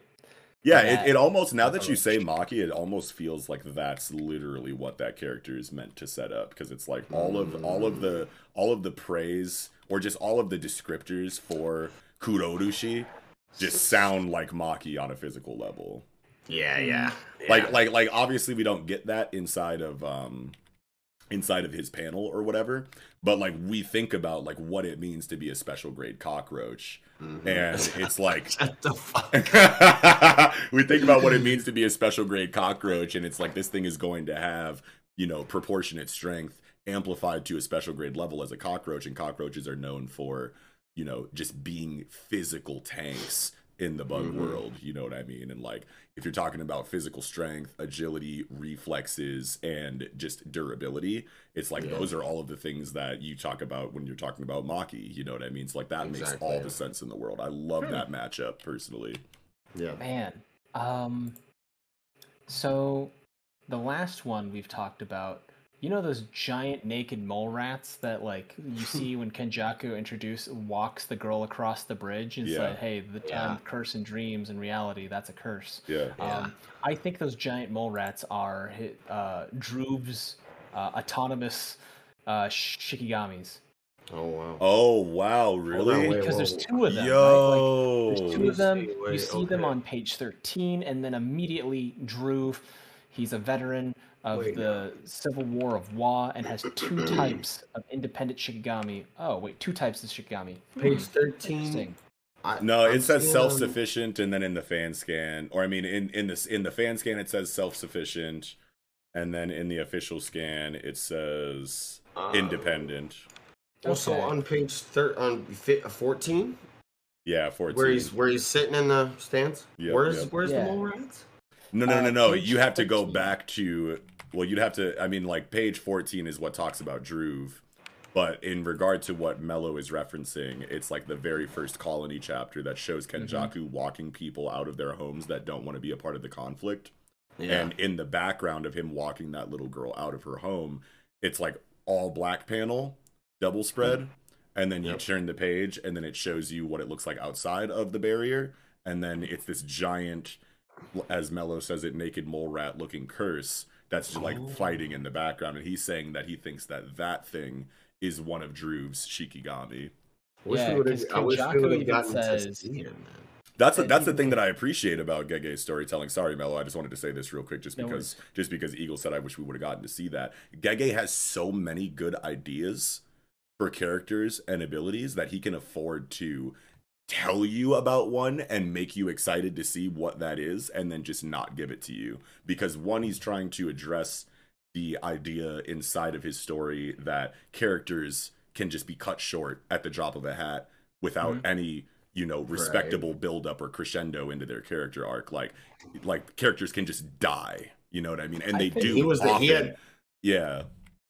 No, continue. I was just going to say, like, it's just cool to me to know that like Gege has such a big bag when it comes to this area that they can introduce multiple characters and make you excited for them, and then just kill one before you see them do literally anything. And it's like, oh, that seems like wasted potential, but it doesn't matter, because 17 more characters are going to fill that gap that have even crazier abilities or just even cooler story arcs, you know, et cetera, et cetera. It's just, he just has that much content. But yeah, go ahead. And he was arguably touted up the most, like had the most points, most bodies, obviously. And like an old man who achieved the sole control of the archipelago during the Civil War of Wa, like soul control. that's He was out ancient. here in his life too. Yeah, building And this he dude has the two- fuck up. Yeah. He has 2 types of self-sufficient Shikigami that can use their tracks as a domain. Like, what does that even mean? Like, his curse technique sounded so crazy. Well, it and you explains it a just lot get better one in the panel of official. him just and Yeah. fucking Yuta just looking like a cold-blooded killer, bro. Well, the way going back to like page 14 when you were like, what does that mean? His tracks can become a domain. In the official translation, it makes I feel like that a little bit clearer because it's like he has 2 types of independent Shikigami and their orbiting trajectories constitute his domain. So because they seem to be on like a track of, you know, perimeter surveillance essentially around Druve as like the epicenter, their, you know, their movement through space, you know, around a certain perimeter creates the boundaries for his domain. So as long as you're within that circle they're kind of doing, then you're kind of Then you're just in his that, domain or whatever, I think is what it's trying to say. Just like really cool conceptual stuff that we'll just never see, you know, come to the light because it's just not necessary. Like, yeah, be excited about it. Know that there's these crazy people out here that can do all this kind of shit, but their life can be taken at the drop of a hat, and it's okay because I got 11 more motherfuckers for you to be excited about. So don't worry about that one technique that you thought sounded really cool that you wanted to see and didn't get to. But yeah, Mello, sorry, go ahead. No. Mello's been trying to say something for like 3 minutes. Sorry, go ahead. Yeah. Sorry. So Druve, just because he's dead doesn't mean that those Shikigami are going to disappear. They're independent. They're going to still maintain. They won't disappear until they are killed. That's a cool way to look at that. So I think those creatures are still going to be out One there. of them looked like it already types. got faded in that one chapter that you were even referencing. What was that, the colony chapter? Like, if you go the very to... first colony chapter, they were being attacked. And Kenjaku's like, oh, some people are getting really aggressive. Good start.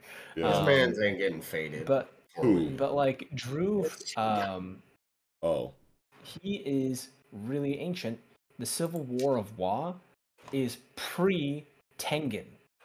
Oh, wow. Tengen comes from the Nara period, whereas Wa comes from the era before that in the 2nd century. Is that Heian? Let's see. Of the Heian era? Wait, I thought Tengen was from the Heian era. The Civil War of Wa is from the Yayoi period. Okay. So that is like Bronze Age.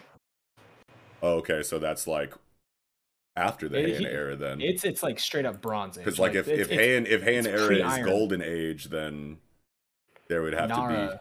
to be Nara is the Iron Age. Iron Age? Okay. I believe so, because I mean Bronze Age, Iron Age, Gold Age. I thought it was Silver Age instead of Iron. Is that if it sounds like you have Iron in the Silver Age spot?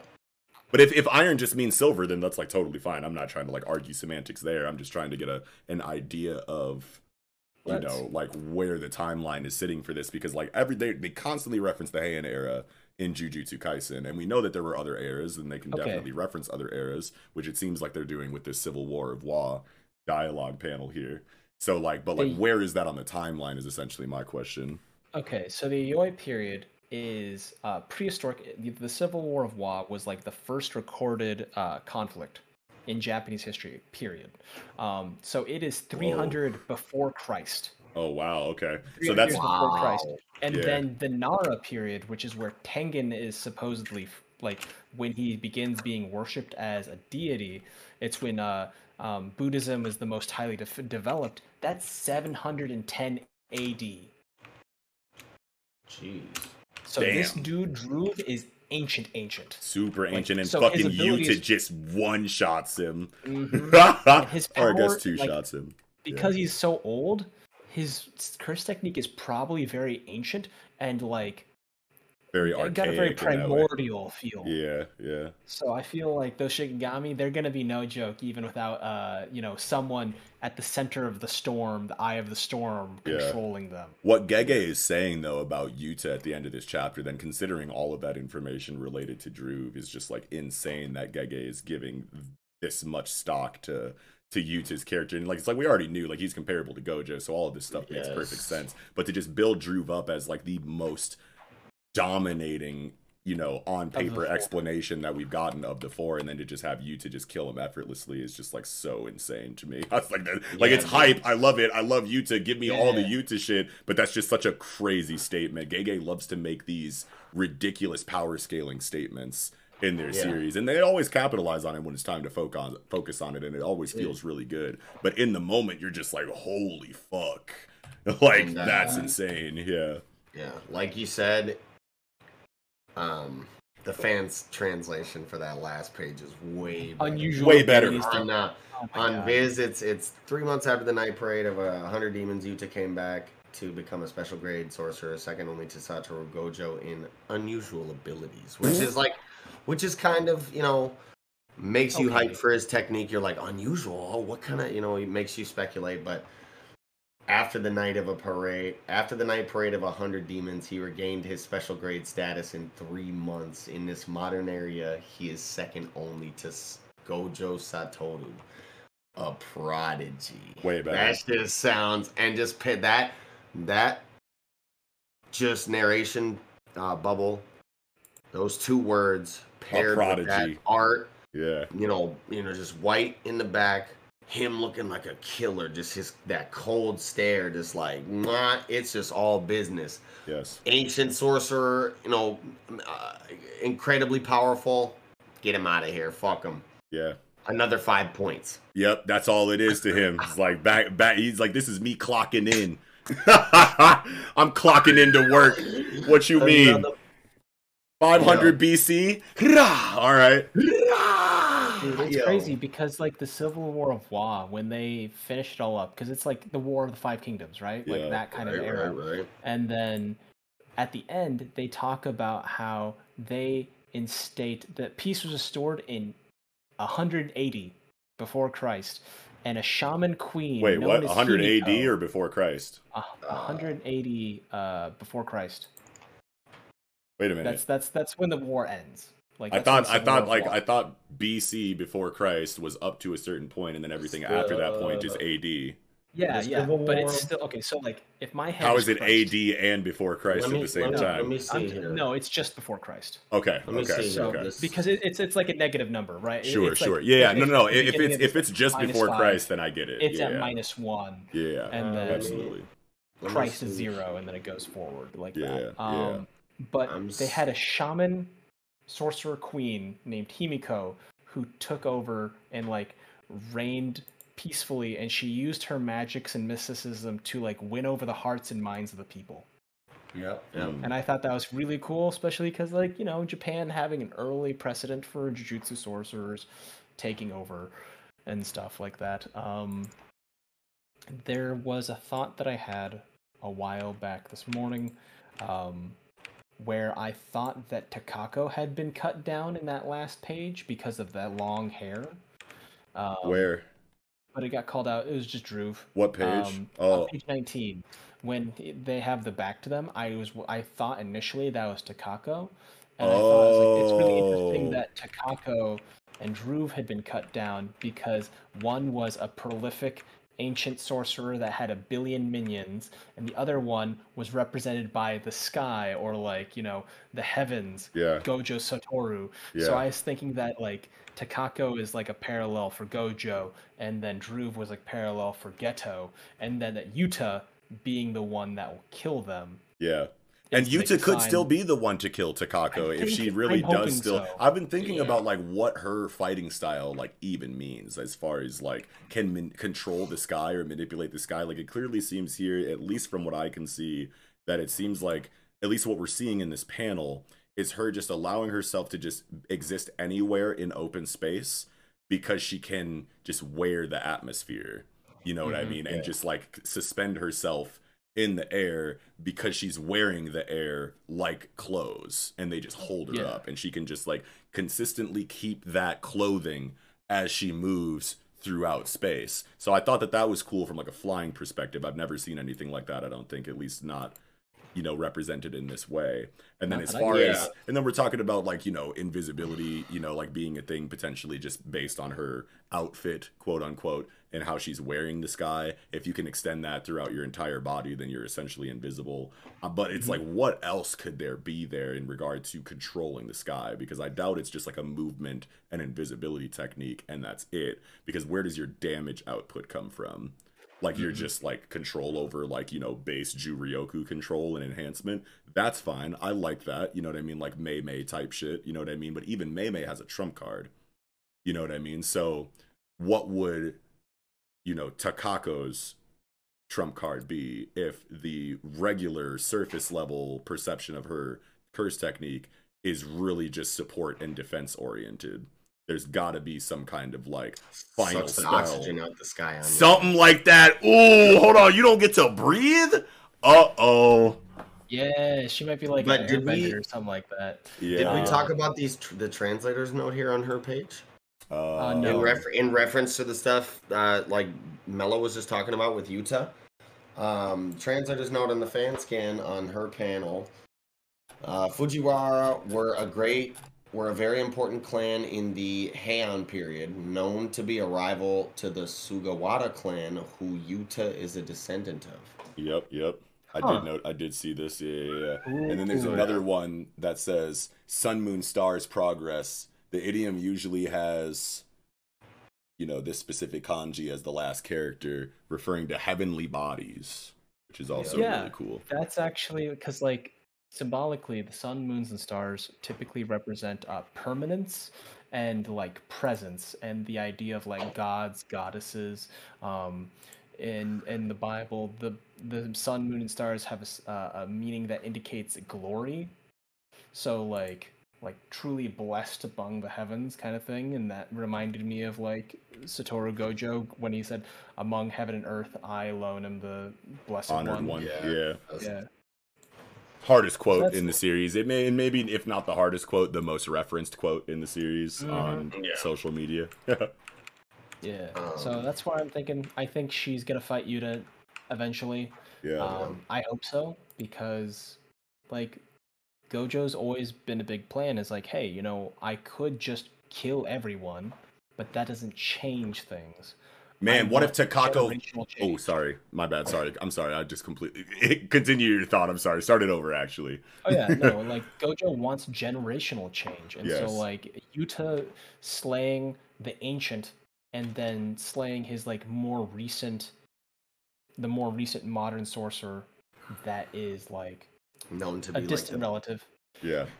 Would be really indicative of, like, being symbolic of that progress. Yes, and absolutely. Like overcoming the past and like a new generation rising over the old.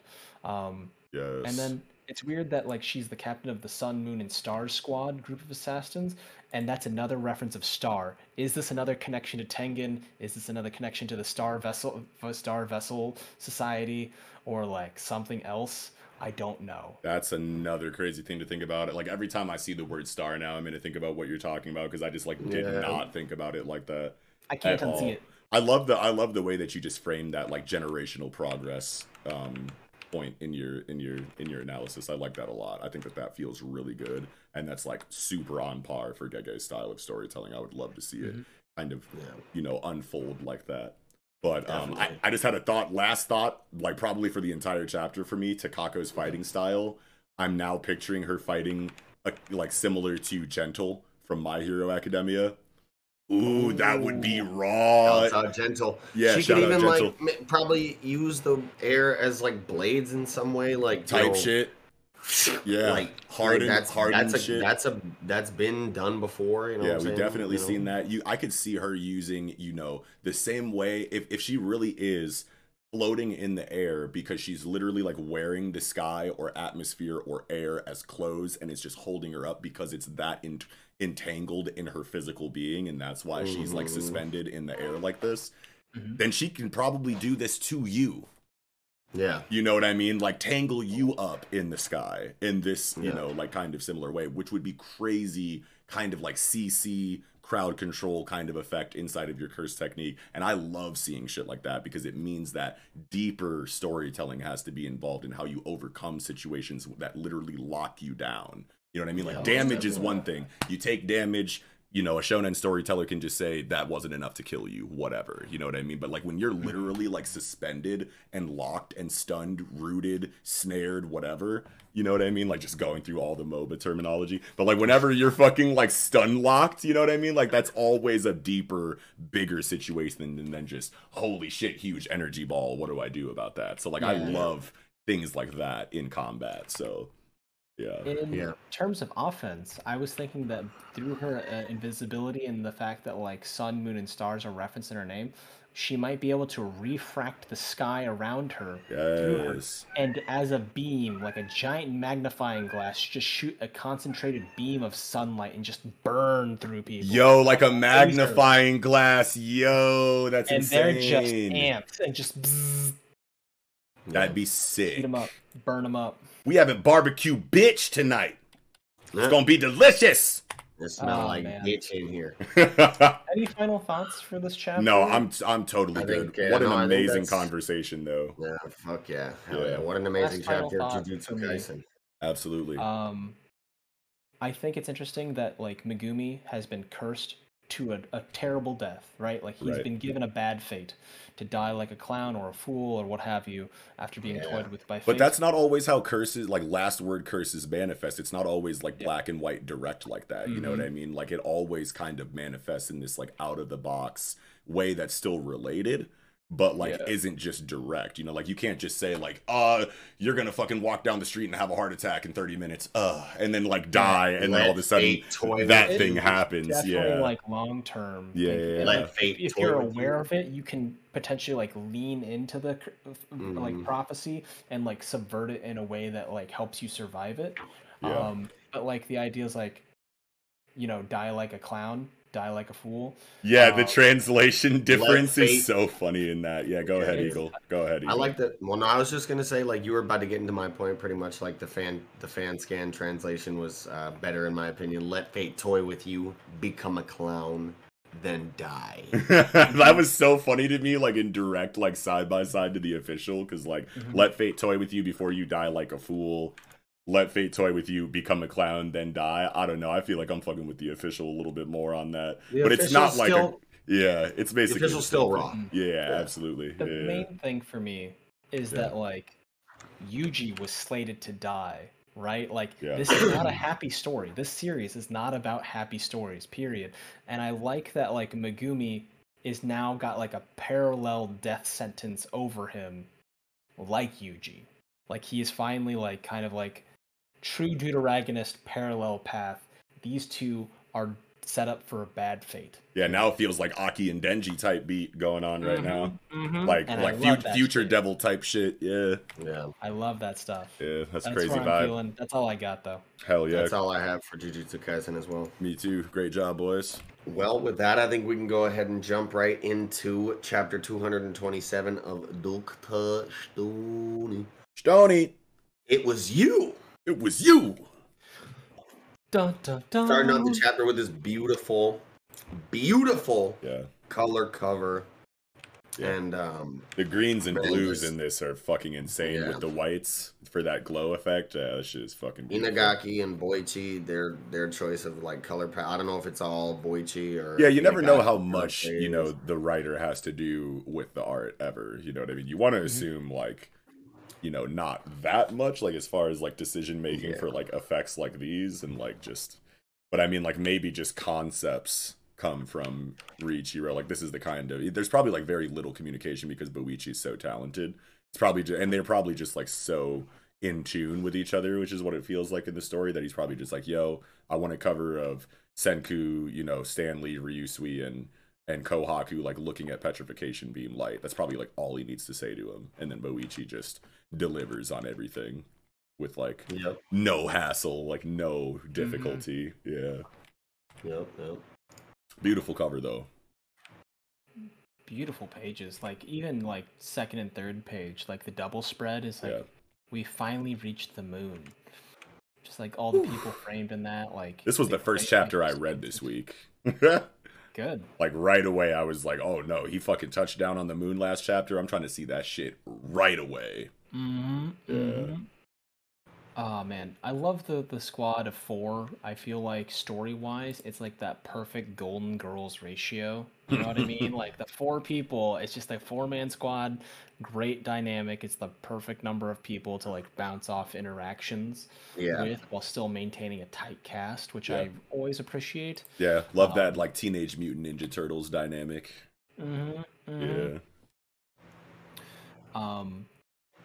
God, Kohaku nearly just screws the pooch. Oh my dude, I was so like, bro, when I'm reading this scene, like it was just like so much just wholesome exploration type beat for me, like vibe wise. Like I know that they're looking for Y-Man, but they just touched down on the moon last chapter. That was the cliffhanger, or that was like the final page with Senku touching down and saying that like get excited shit. And then we go in here and I'm sitting here going like, okay, they're on the moon, sure, and yes, they're trying to get to Y-Man, but we're probably gonna have some like cool like moon shit, you know what I mean, for like a chapter at least. So like I totally wasn't expecting to just turn into like Y-Man interference in this way. It was just so gaspy. I was like, wait, oh shit, already? Like right now I was like, oh fuck. Like I literally was like shaking reading this.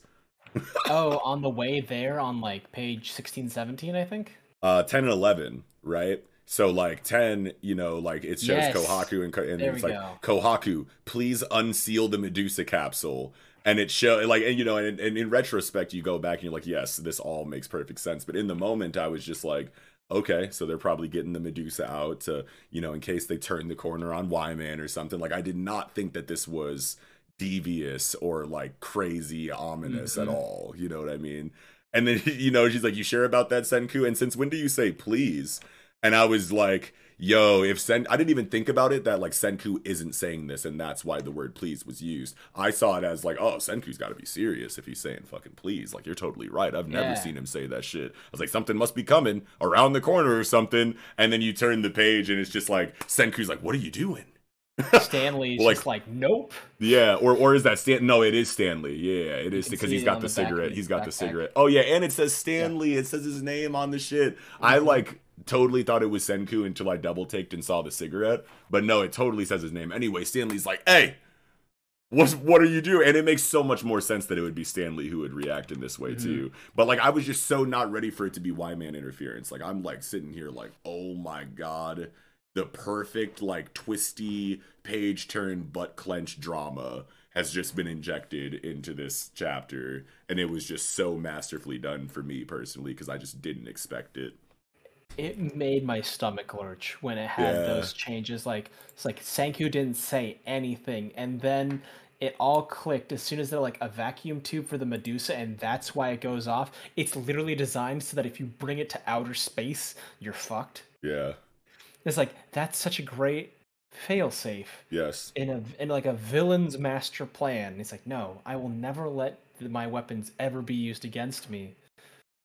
That's great. Why do they crash though? Like just because it's like so chaotic in the moment and they're not paying attention to the controls of the rover or something? Like I'm trying to find out why the rover had to crash right here. Because they're just so shocked and like, holy shit, and then they just steered. They just doesn't seem like something Stanley would do.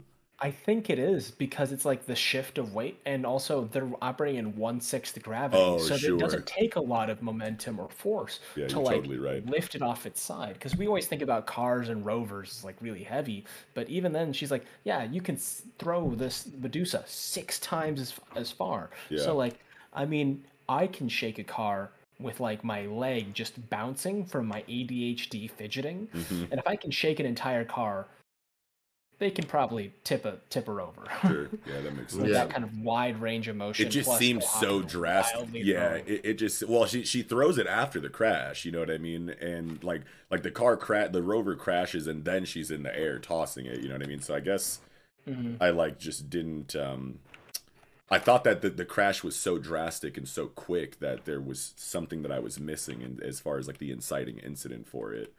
But whatever. Yeah, Mello's right. It's just moon shit. Yeah. Yeah, moon shit. Like that subtle shift in weight is enough. Yeah, that's fine. That's totally fine. Not even subtle. Like she's like, oh shit, like, yeah, yeah. But I mean, again, like that's after the crash. Like she does not even begin to start throwing it until the rover. Like the rover crashes first, and then we get illustration of her outside of the rover tossing it into the air. So I was just wondering, like, what happened to make them crash? But the explanation that you gave works totally fine for me. You know what I mean? It's not that big of a deal in general. Yeah, but holy shit, they narrowly avoid petrification. And then they see this ominous black, like, miasma wave of just ominous darkness stain. You know, and it's like, holy shit, what the fuck is that? Is that imagery, or is that, like, actually a thing? I think it's actually a thing, because they said it was a dark spot in their fucking satellite imagery. So, like, that's crazy if they're actually looking at that right now.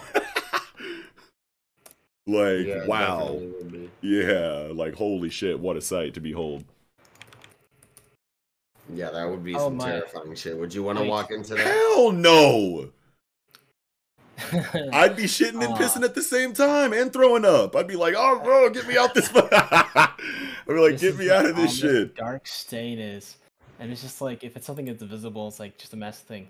So, they're like, I get it. The mystery's revealed. It's you.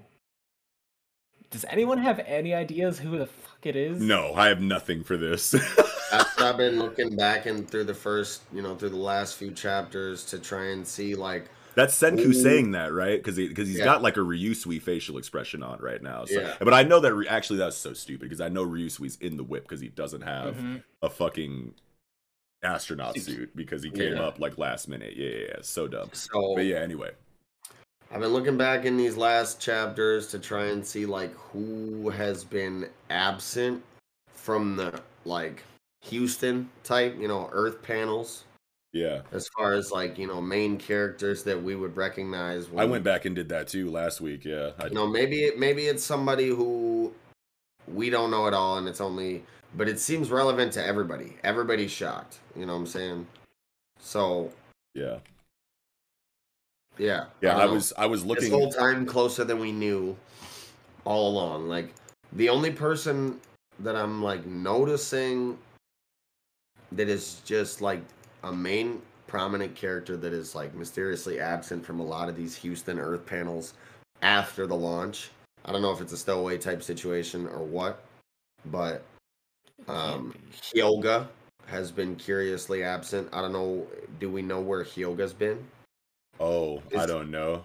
Oh, I was thinking if it was like, if there was anything in the first few chapters, like prior to the mass petrification, like the modern day era, if there was any characters that like Senku or his dad interacted with, including Zeno, because I was like, I wondered if like there was going to be that, because like right now, all I can think of is Anish Kapoor because of the Vanta block, just giant miasma splotch. And I'm just like, yes, it was Anish Kapoor. He was so petty, he decided to petrify the entire... That's all I got. But like, man, I don't know who. And so, Eagle, you're saying that somebody back down on the planet is, like, secretly giving, like, Y-Man commands? No. Or not, like, Y-Man commands, or, like, voice commands to the Medusa? I don't know. It's curious to me that, like...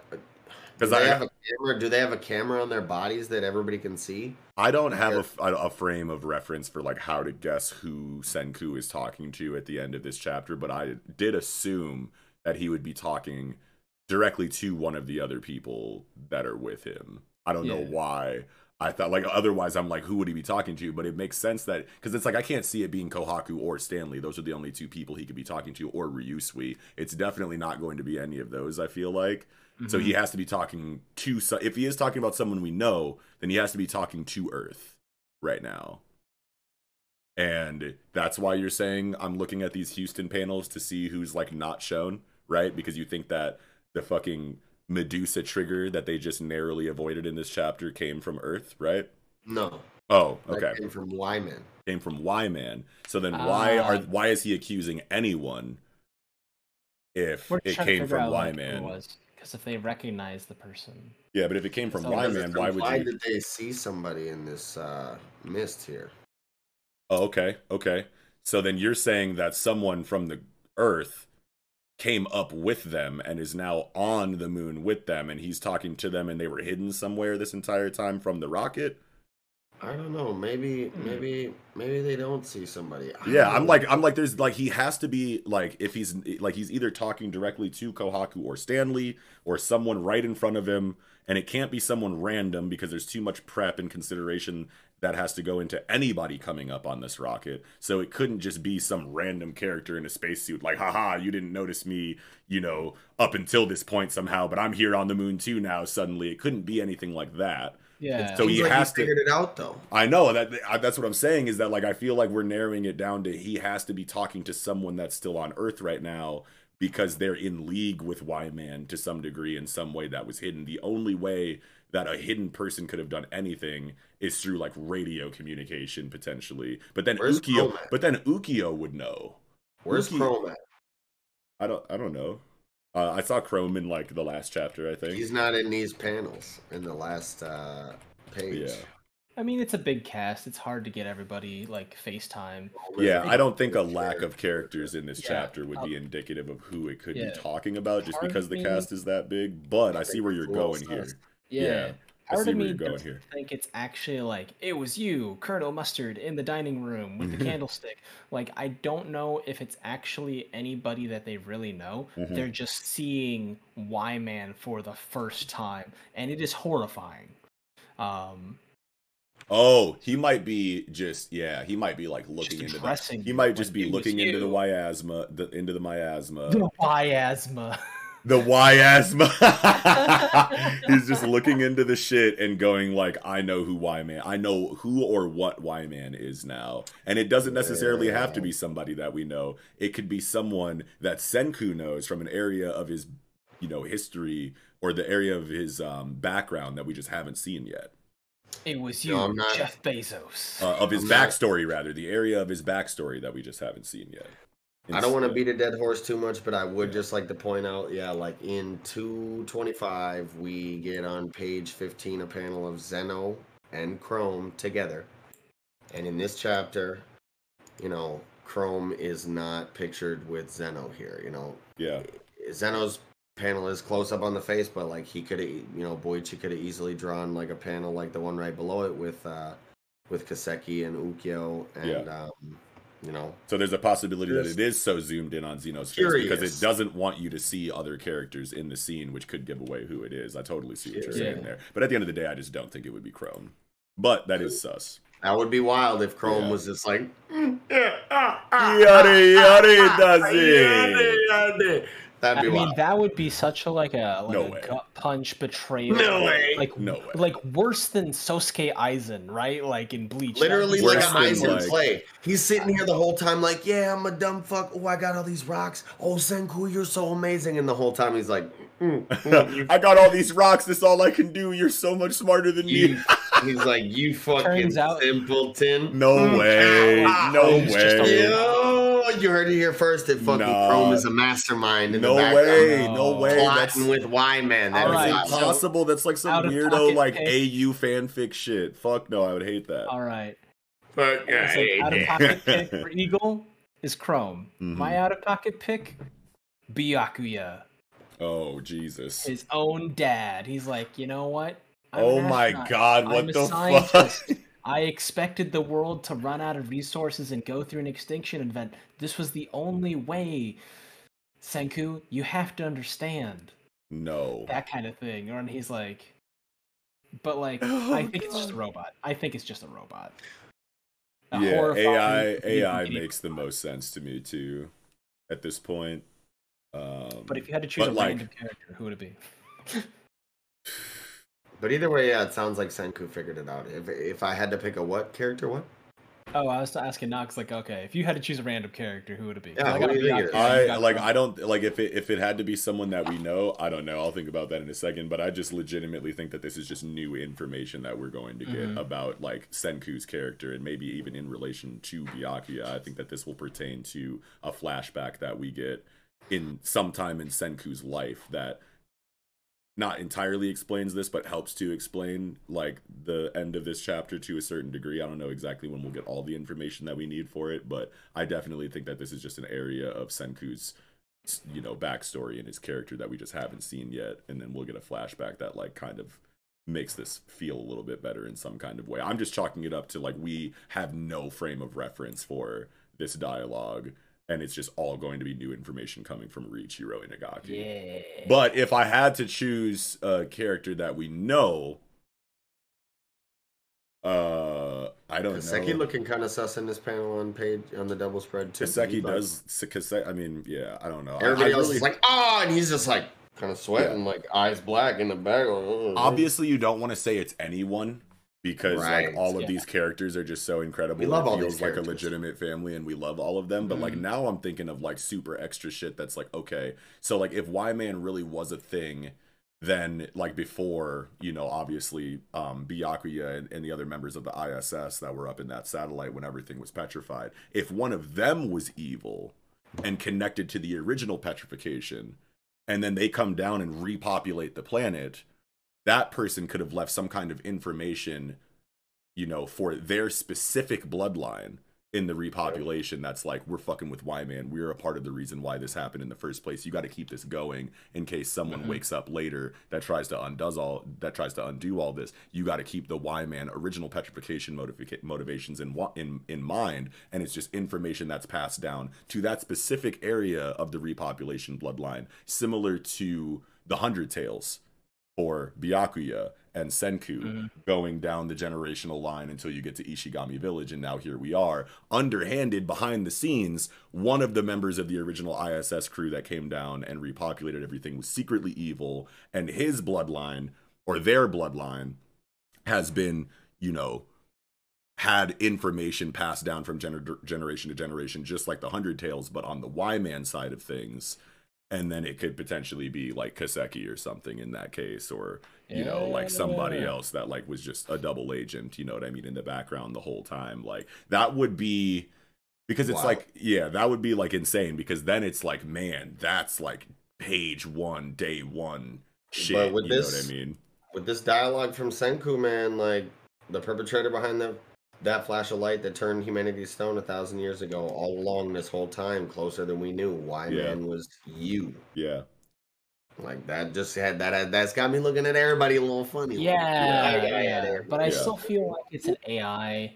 Maybe the robot left in charge is like shaped like the person that did it, and it's someone they recognize. Oh, it just like from, slightly ISS. resembles, yeah. Yeah, It like if it's Android. really like some fucking like future sight shit like that, I feel like it has to link back to the original ISS crew with Byakuya then. I still think, like, if it has to be any of the members, it would be like Byakuya. Lillian Weinberg or whatever. Lillian. Sorry, Lillian. The pop star? Yeah, I don't know. They used her voice to like get everybody on, you know what I'm saying? She was a big part of flipping the Tsukasa rebellion and building the Science Kingdom. Like, okay. She played a pretty big part. Byakuya would be interesting to do that. That'd be like, or the 100 Tales, Byakuya. Yeah, exactly. Because like, I don't know. I still think it's an android. If it is, maybe Byakuya. Because like Zeno looks absolutely chilled. Yeah. We never see him react to that, or it's just like everyone looks horrified because you're witnessing this like Vanta Black mechanical monstrosity that has like a semi-humanoid face. Yeah. Yeah, I think an AI makes the most sense. I'm on the edge of my seat for next chapter to see what the fuck happens. I really want to know. Right. Really like this is gonna be like the Dr. Stone chapter. This next one is going to be insane. I hope Dr. Stone trends on Twitter this next chapter, man. Oh, that would be incredible. I would love anytime Dr. It typically Stone doesn't. It needs spotlight. It needs spotlight. Like, yeah, get it out there. Yeah, I think that's about all I had for Dr. Stone this week. Yeah, I think I'm beautiful good too. Spreads. Hell yeah, beautiful spreads. I loved the moon. The eye corona is always so ominous when I see that. The giant like starburst of light staring down at you. Yeah. And then like I really liked the 8-9 double all spread moon double on the spread, moon. yeah. Beautiful with the teeny rover. Yeah, and that like light source coming down in the top left corner. Yeah. Yeah, shit's Beautiful fire. stuff. The fucking like, I don't even know what you call that cluster, that like galaxy, like that weird like nebula. Yeah, nebula, that powdery collection of Yeah. illustration in the background. Yeah, Gorgeous stuff. fire. Yeah. Boichi don't miss. But yeah, I'm good on Dr. Stone, I think. Yup. Can't wait till next week. Me neither. Facts. All right. Well, with that, I think we can go ahead and move right into the final chapter of the night, the Piece de Resistance, chapter 1038 of One Piece. Kid and Law versus Big Mom, and I like how it's like he puts this chapter on the this title on the chapter, and we're like, oh shit, but then it's like a bunch of other shit, and we get like, you know, 2 panels pages, of law and few fucking pages, yeah. But big cover story this time. Germa's Ah and Emotionless Excursion Volume 3. Niji and Yonji are held captive in Chocolate Town in the book prison, bro. Yeah, wow. They're just chilling. They're like, So like, where's this on the They're timeline? Like, when is this happening? Like, they got captured. Germa stayed back to help, the Straw okay, Hats so this get away. is the end of Whole Cake Island storytelling still. I mean, it's probably right. It's probably happening right now because, Oh, Oven looks all healed up. He's in some fresh threads and sure, shit. yeah. Everybody's chilling. This is like probably right now, and all the buildings on Cacao Island are What the fixed fuck? Oh, They're okay, fixed yeah, up. yeah. But most of them are fixed. Yeah.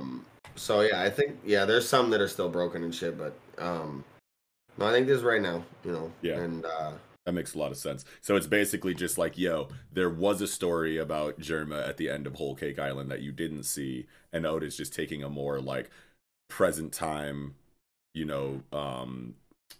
showing of what's going on, and then you kind of just like fill in the gaps yourself, essentially, Yeah. like as far as like what kind of. So obviously they were captured. When they were captured, they were put into these books, and now we're just seeing that moment right now, and then we can easily just fill that gap with our minds. Sure, that's cool.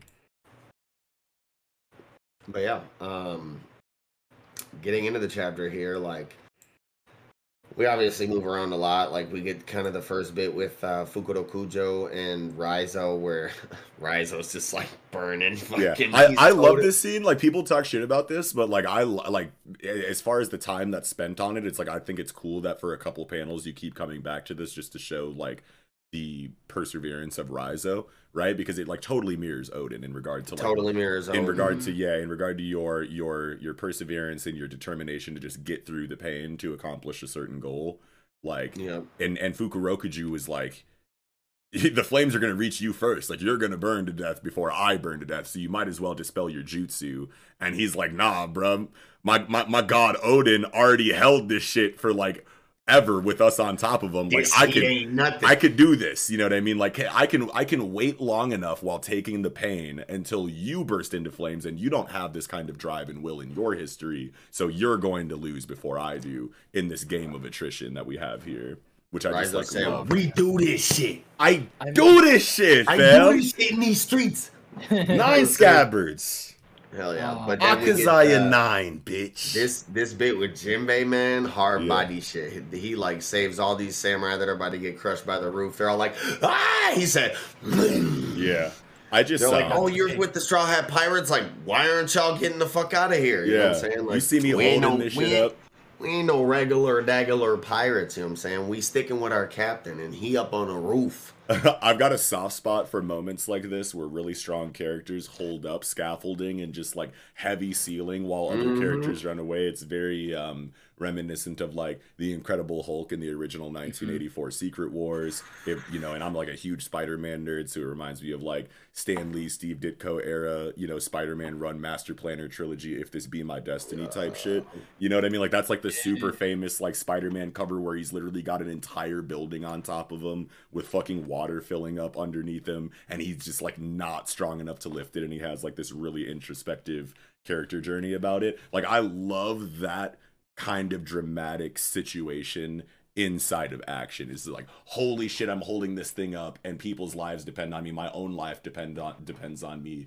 Can I pull it out of me to keep this thing off of me and keep it from crushing me until I can escape type shit. Like, I just love that moment in comic books. Yeah. Man. I just love that Raizo is like not even responding. He's just in so much pain. He's just gritting through it. Yeah. Yeah, that's like, also really telling. Yeah.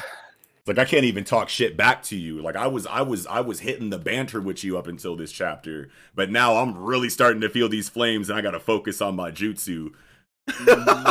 That's Dude. I like that a lot, actually, to think about it that way. I love it. I love it. And Jinbei just being like, hey man, like, I get it, you're samurai, I'm a fishman, but like, you know, this ain't an honorable death. Let's get out of here. Yeah. Dude, I love Tiny Chopper. Yeah, tiny ass chopper, man. Whoa. Tiny chopper. Tiny chopper. And we got the deer chick holding him down, you know what I'm saying? But he does pop back into his big form here. Yeah, he's like, okay, I'm back. All right, so that was the side effect. Like, but what about Zoro's side effect? That motherfucker's about to die. Where is he? So I had a cool thought for this page, you know, this stuff on page 5 where, like, obviously we see the Grim Reaper standing over Zoro, or what looks like it. Yeah. I'm like, damn, what if this really is like the Grim Reaper? It could be like just a hallucination. Like, what if it's Killer?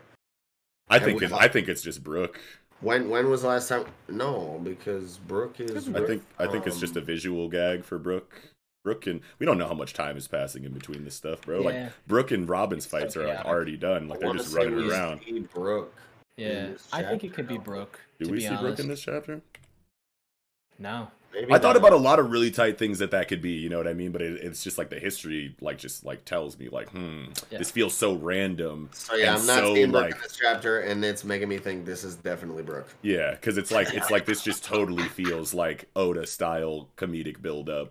Gotcha. In regard to like, in regard to Brook's character, it's like, I don't know like what the motivations are behind this gag, but like Oda will tie that in probably pretty well. Otherwise, it's like, I was thinking about a bunch of super tight Grim Reaper shit that this could be, but at the end of the day, I sat and thought about it. I was like, man, it's probably just Brook being funny, bro.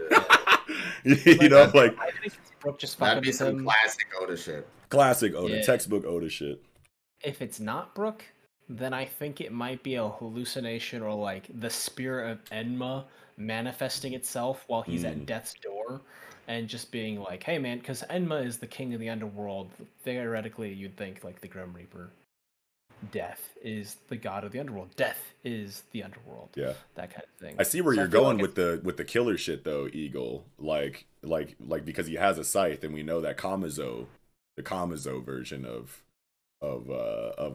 Killer was definitely using a scythe, so it's not too far outside of, you know, the realm of possibility for Brook to have just found a scythe on the ground. You know what I mean? Like, it could even be something else. It doesn't even have to be a scythe. Like, if he's hallucinating this, oh sure, Brook could be holding, who knows, you know, anything. A fucking, I don't know.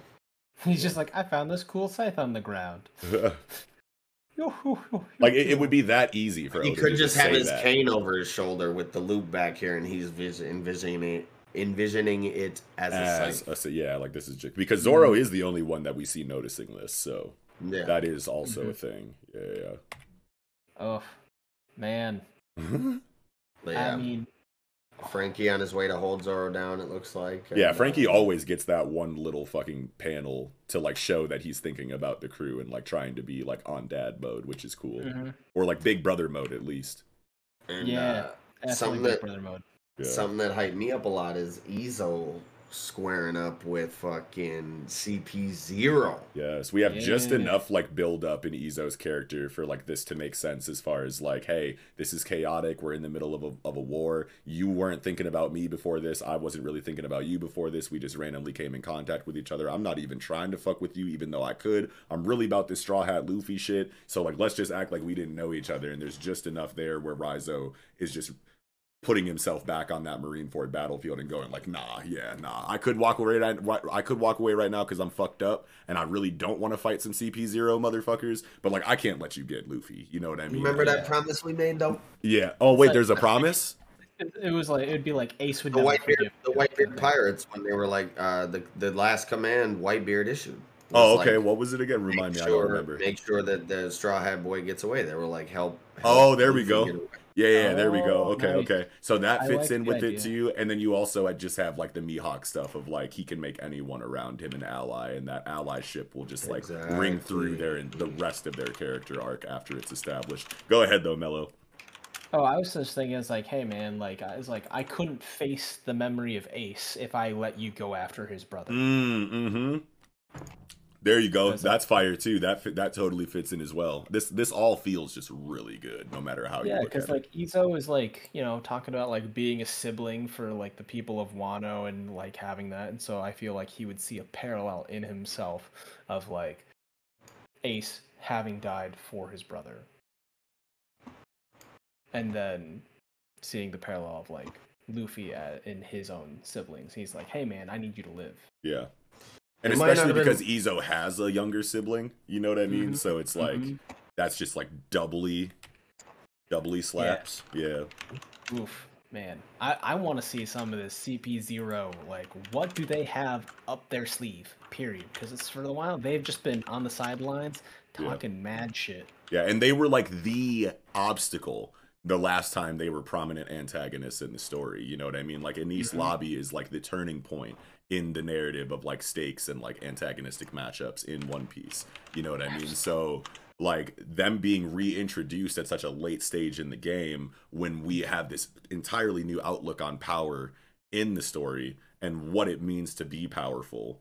And you have these CP agents that have just been being held in Oda's back pocket while still being there in the foreground subtly, you know, throughout this entire conflict. And it's like Oda's gotta have huge strength attributed to these characters. But it's also cool because a couple chapters ago, one of those CP agents went up against fucking Drake, who had been fighting for who knows how long, you know what I mean? And then squared up with this full power CP0 agent, and it was still enough for them to be like, yo, that motherfucker was strong as hell. You know what I mean? So like that's really cool to think about too. Fuck yeah. So I just want to say I misremembered. I kind of did a little bit of Googling, and it was actually Marco who said after Ace died, Akainu tried to go after Luffy as well.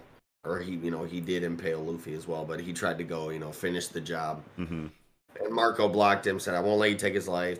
Take Ace's brother and go, Jinbei. His life is Ace's living. We'll protect him in Ace's place.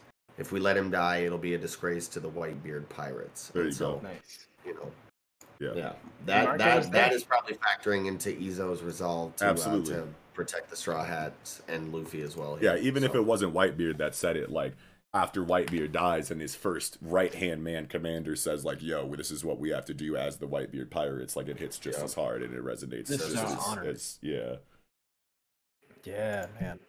Dude, I like Yamato's ice breath to like buy time, which I thought was kind of cool. Yeah, that was cool. Yeah, that was definitely cool. But Kazenbo, because I was sitting here, I was like, dude, Kazenbo is moving too quickly. And like if Oda is building this to like a last minute confrontation between, Yamato and Kazenbo as Kazenbo reaches the ammunitions area, it's like it's not going to be all that believable that they're literally fighting at this climactic point right above all of the wicks, and this fire monster doesn't accidentally let one off. Like, I understand the dramatic tension and build up to like stopping it at the very last minute, but it's like this is fire and explosives. Like, very small margin of error here, very chaotic situation. Like, you can't have them duke it out in the actual room that these munitions, are sitting in, but you also can't cut off Kazenbo too far away from the room either. Otherwise, why would you build up this threat to this point? So Yamato freezing them to prevent the accidental, ignition of a wick is just like beautiful in this moment to me. Also, that was definitely super smart on Yamato's part. Yeah, for sure. I like how, we all know that Wano is basically just Super Japan, but like Namuji Glacier is actually like a snow patch part of the mountains in Japan. So wow. Yeah, like Namuji is like part of like the Butchart Mountains, I think. Yeah. Nice. According to the wiki. I'm just doing like a cursory search. If I'm wrong, correct me in the comments. I don't mind being wrong. And then like the Mahoroba thing, like that's also a place. And I read that as reference to Maharaga at first, and I was like, oh shit. yeah, well, like it's all names and stuff. Yeah. I was wondering what they meant by hands when The they're thing fighting Zenbo. he like grew hands. It almost looked like it Yeah, was because kinda it's just like starting it's just like a big blob of fire energy until Yes. Yamato goes to square up with it, and then you see like a tendril come out that like mimics an arm. as it says Lord Orochi, and it's like it's Kanjuro. Yeah, It's his with, like, will living incarnate, like Yeah. his will and hatred and loyalty, you know, and resolve incarnate as fire, pretty much. Cool. I was kind of confused with the hands moment. I was like, what is that from? But now I'm looking at the angle and I'm like, okay, I can see the hand now. Yep. And then we get to this.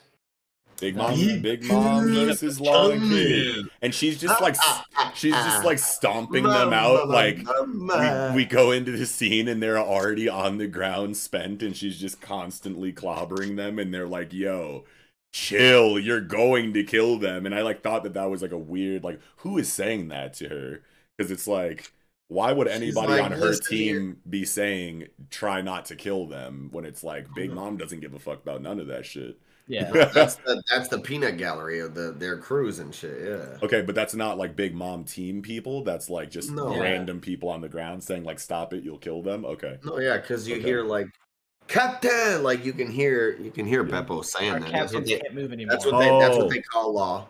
Oh, and our captains can't. Oh, okay, I'm so stupid. I was like, "Who is their crew is like begging for their captain's life?" They're just like, please, just stop. I feel and then she says, "Yeah, like listening to your men pitying you. You must make you feel like pathetic. You smell like bitch in here. What's up?"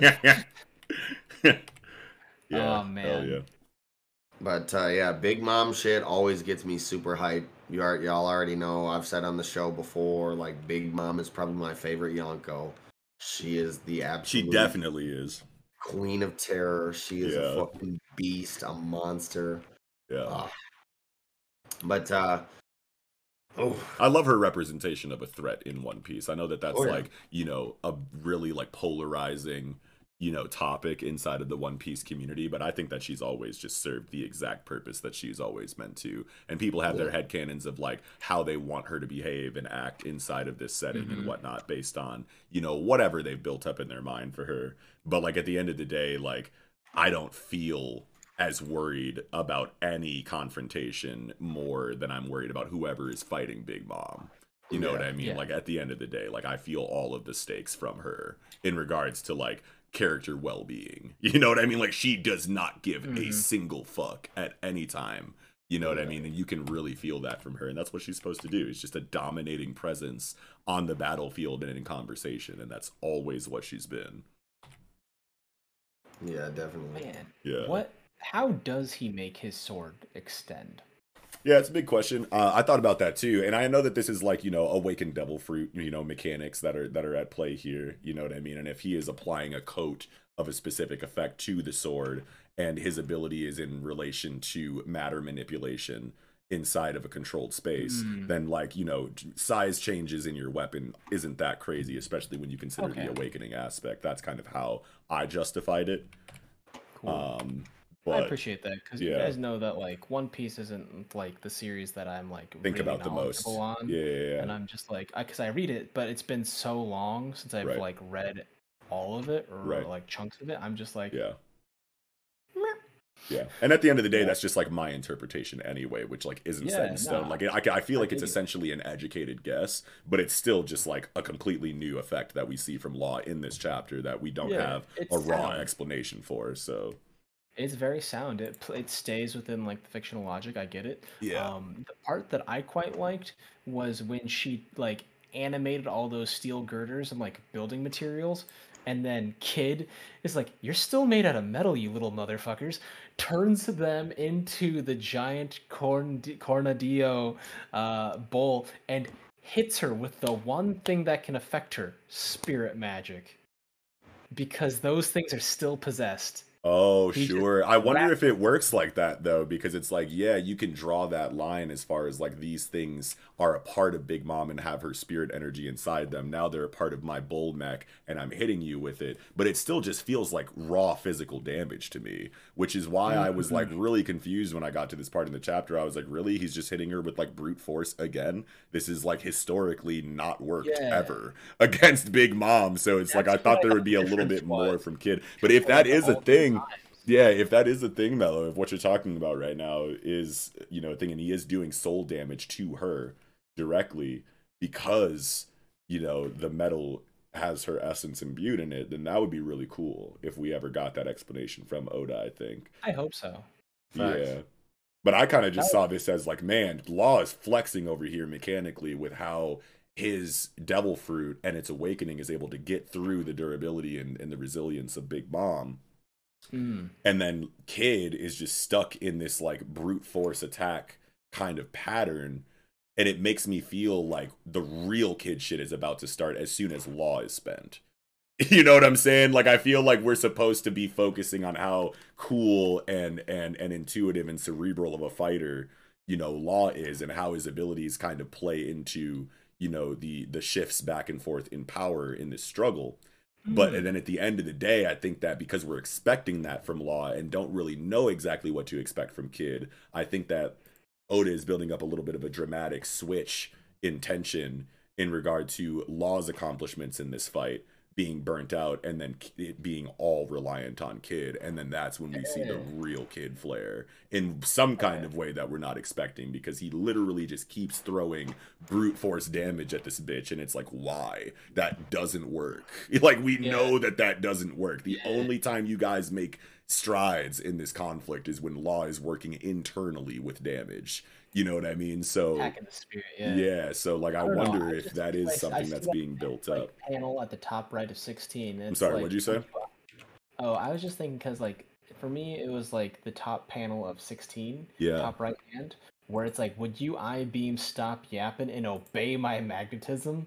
And I was like, oh yeah, that's cool. He's hitting her with her own stuff, like a little bit of like devil fruit jujitsu, you know? Yeah, Just yeah. like, yeah, blah. Yeah. Yeah. Like that, like I'm saying, bro, like if that is essentially how it's explained, I think that would be really fucking cool, because ever since we saw Brooke, you know, defend the Sunny as it was being pursued by Big Mom in her hungered state, and we saw that no one could do damage to Zeus and Prometheus until Brooke attacked, you know, with Soul Solid and seemed to do like direct soul damage to Zeus. You know what I mean? And ever since then, it's like if that's an aspect of Brooke's kit, then like that has to be able to be explored in other areas of conflict and not just Brooke.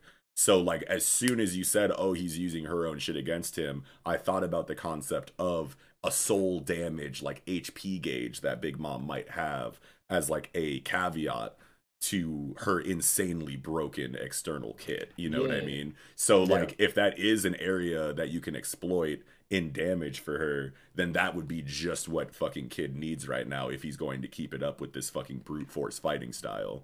You know what I mean? So I'm loving that notion personally. Yeah. One more thing I just thought about for the Grim Reaper Brook shit is that it could just be his soul form when he goes kind of out of his body. Mm-hmm.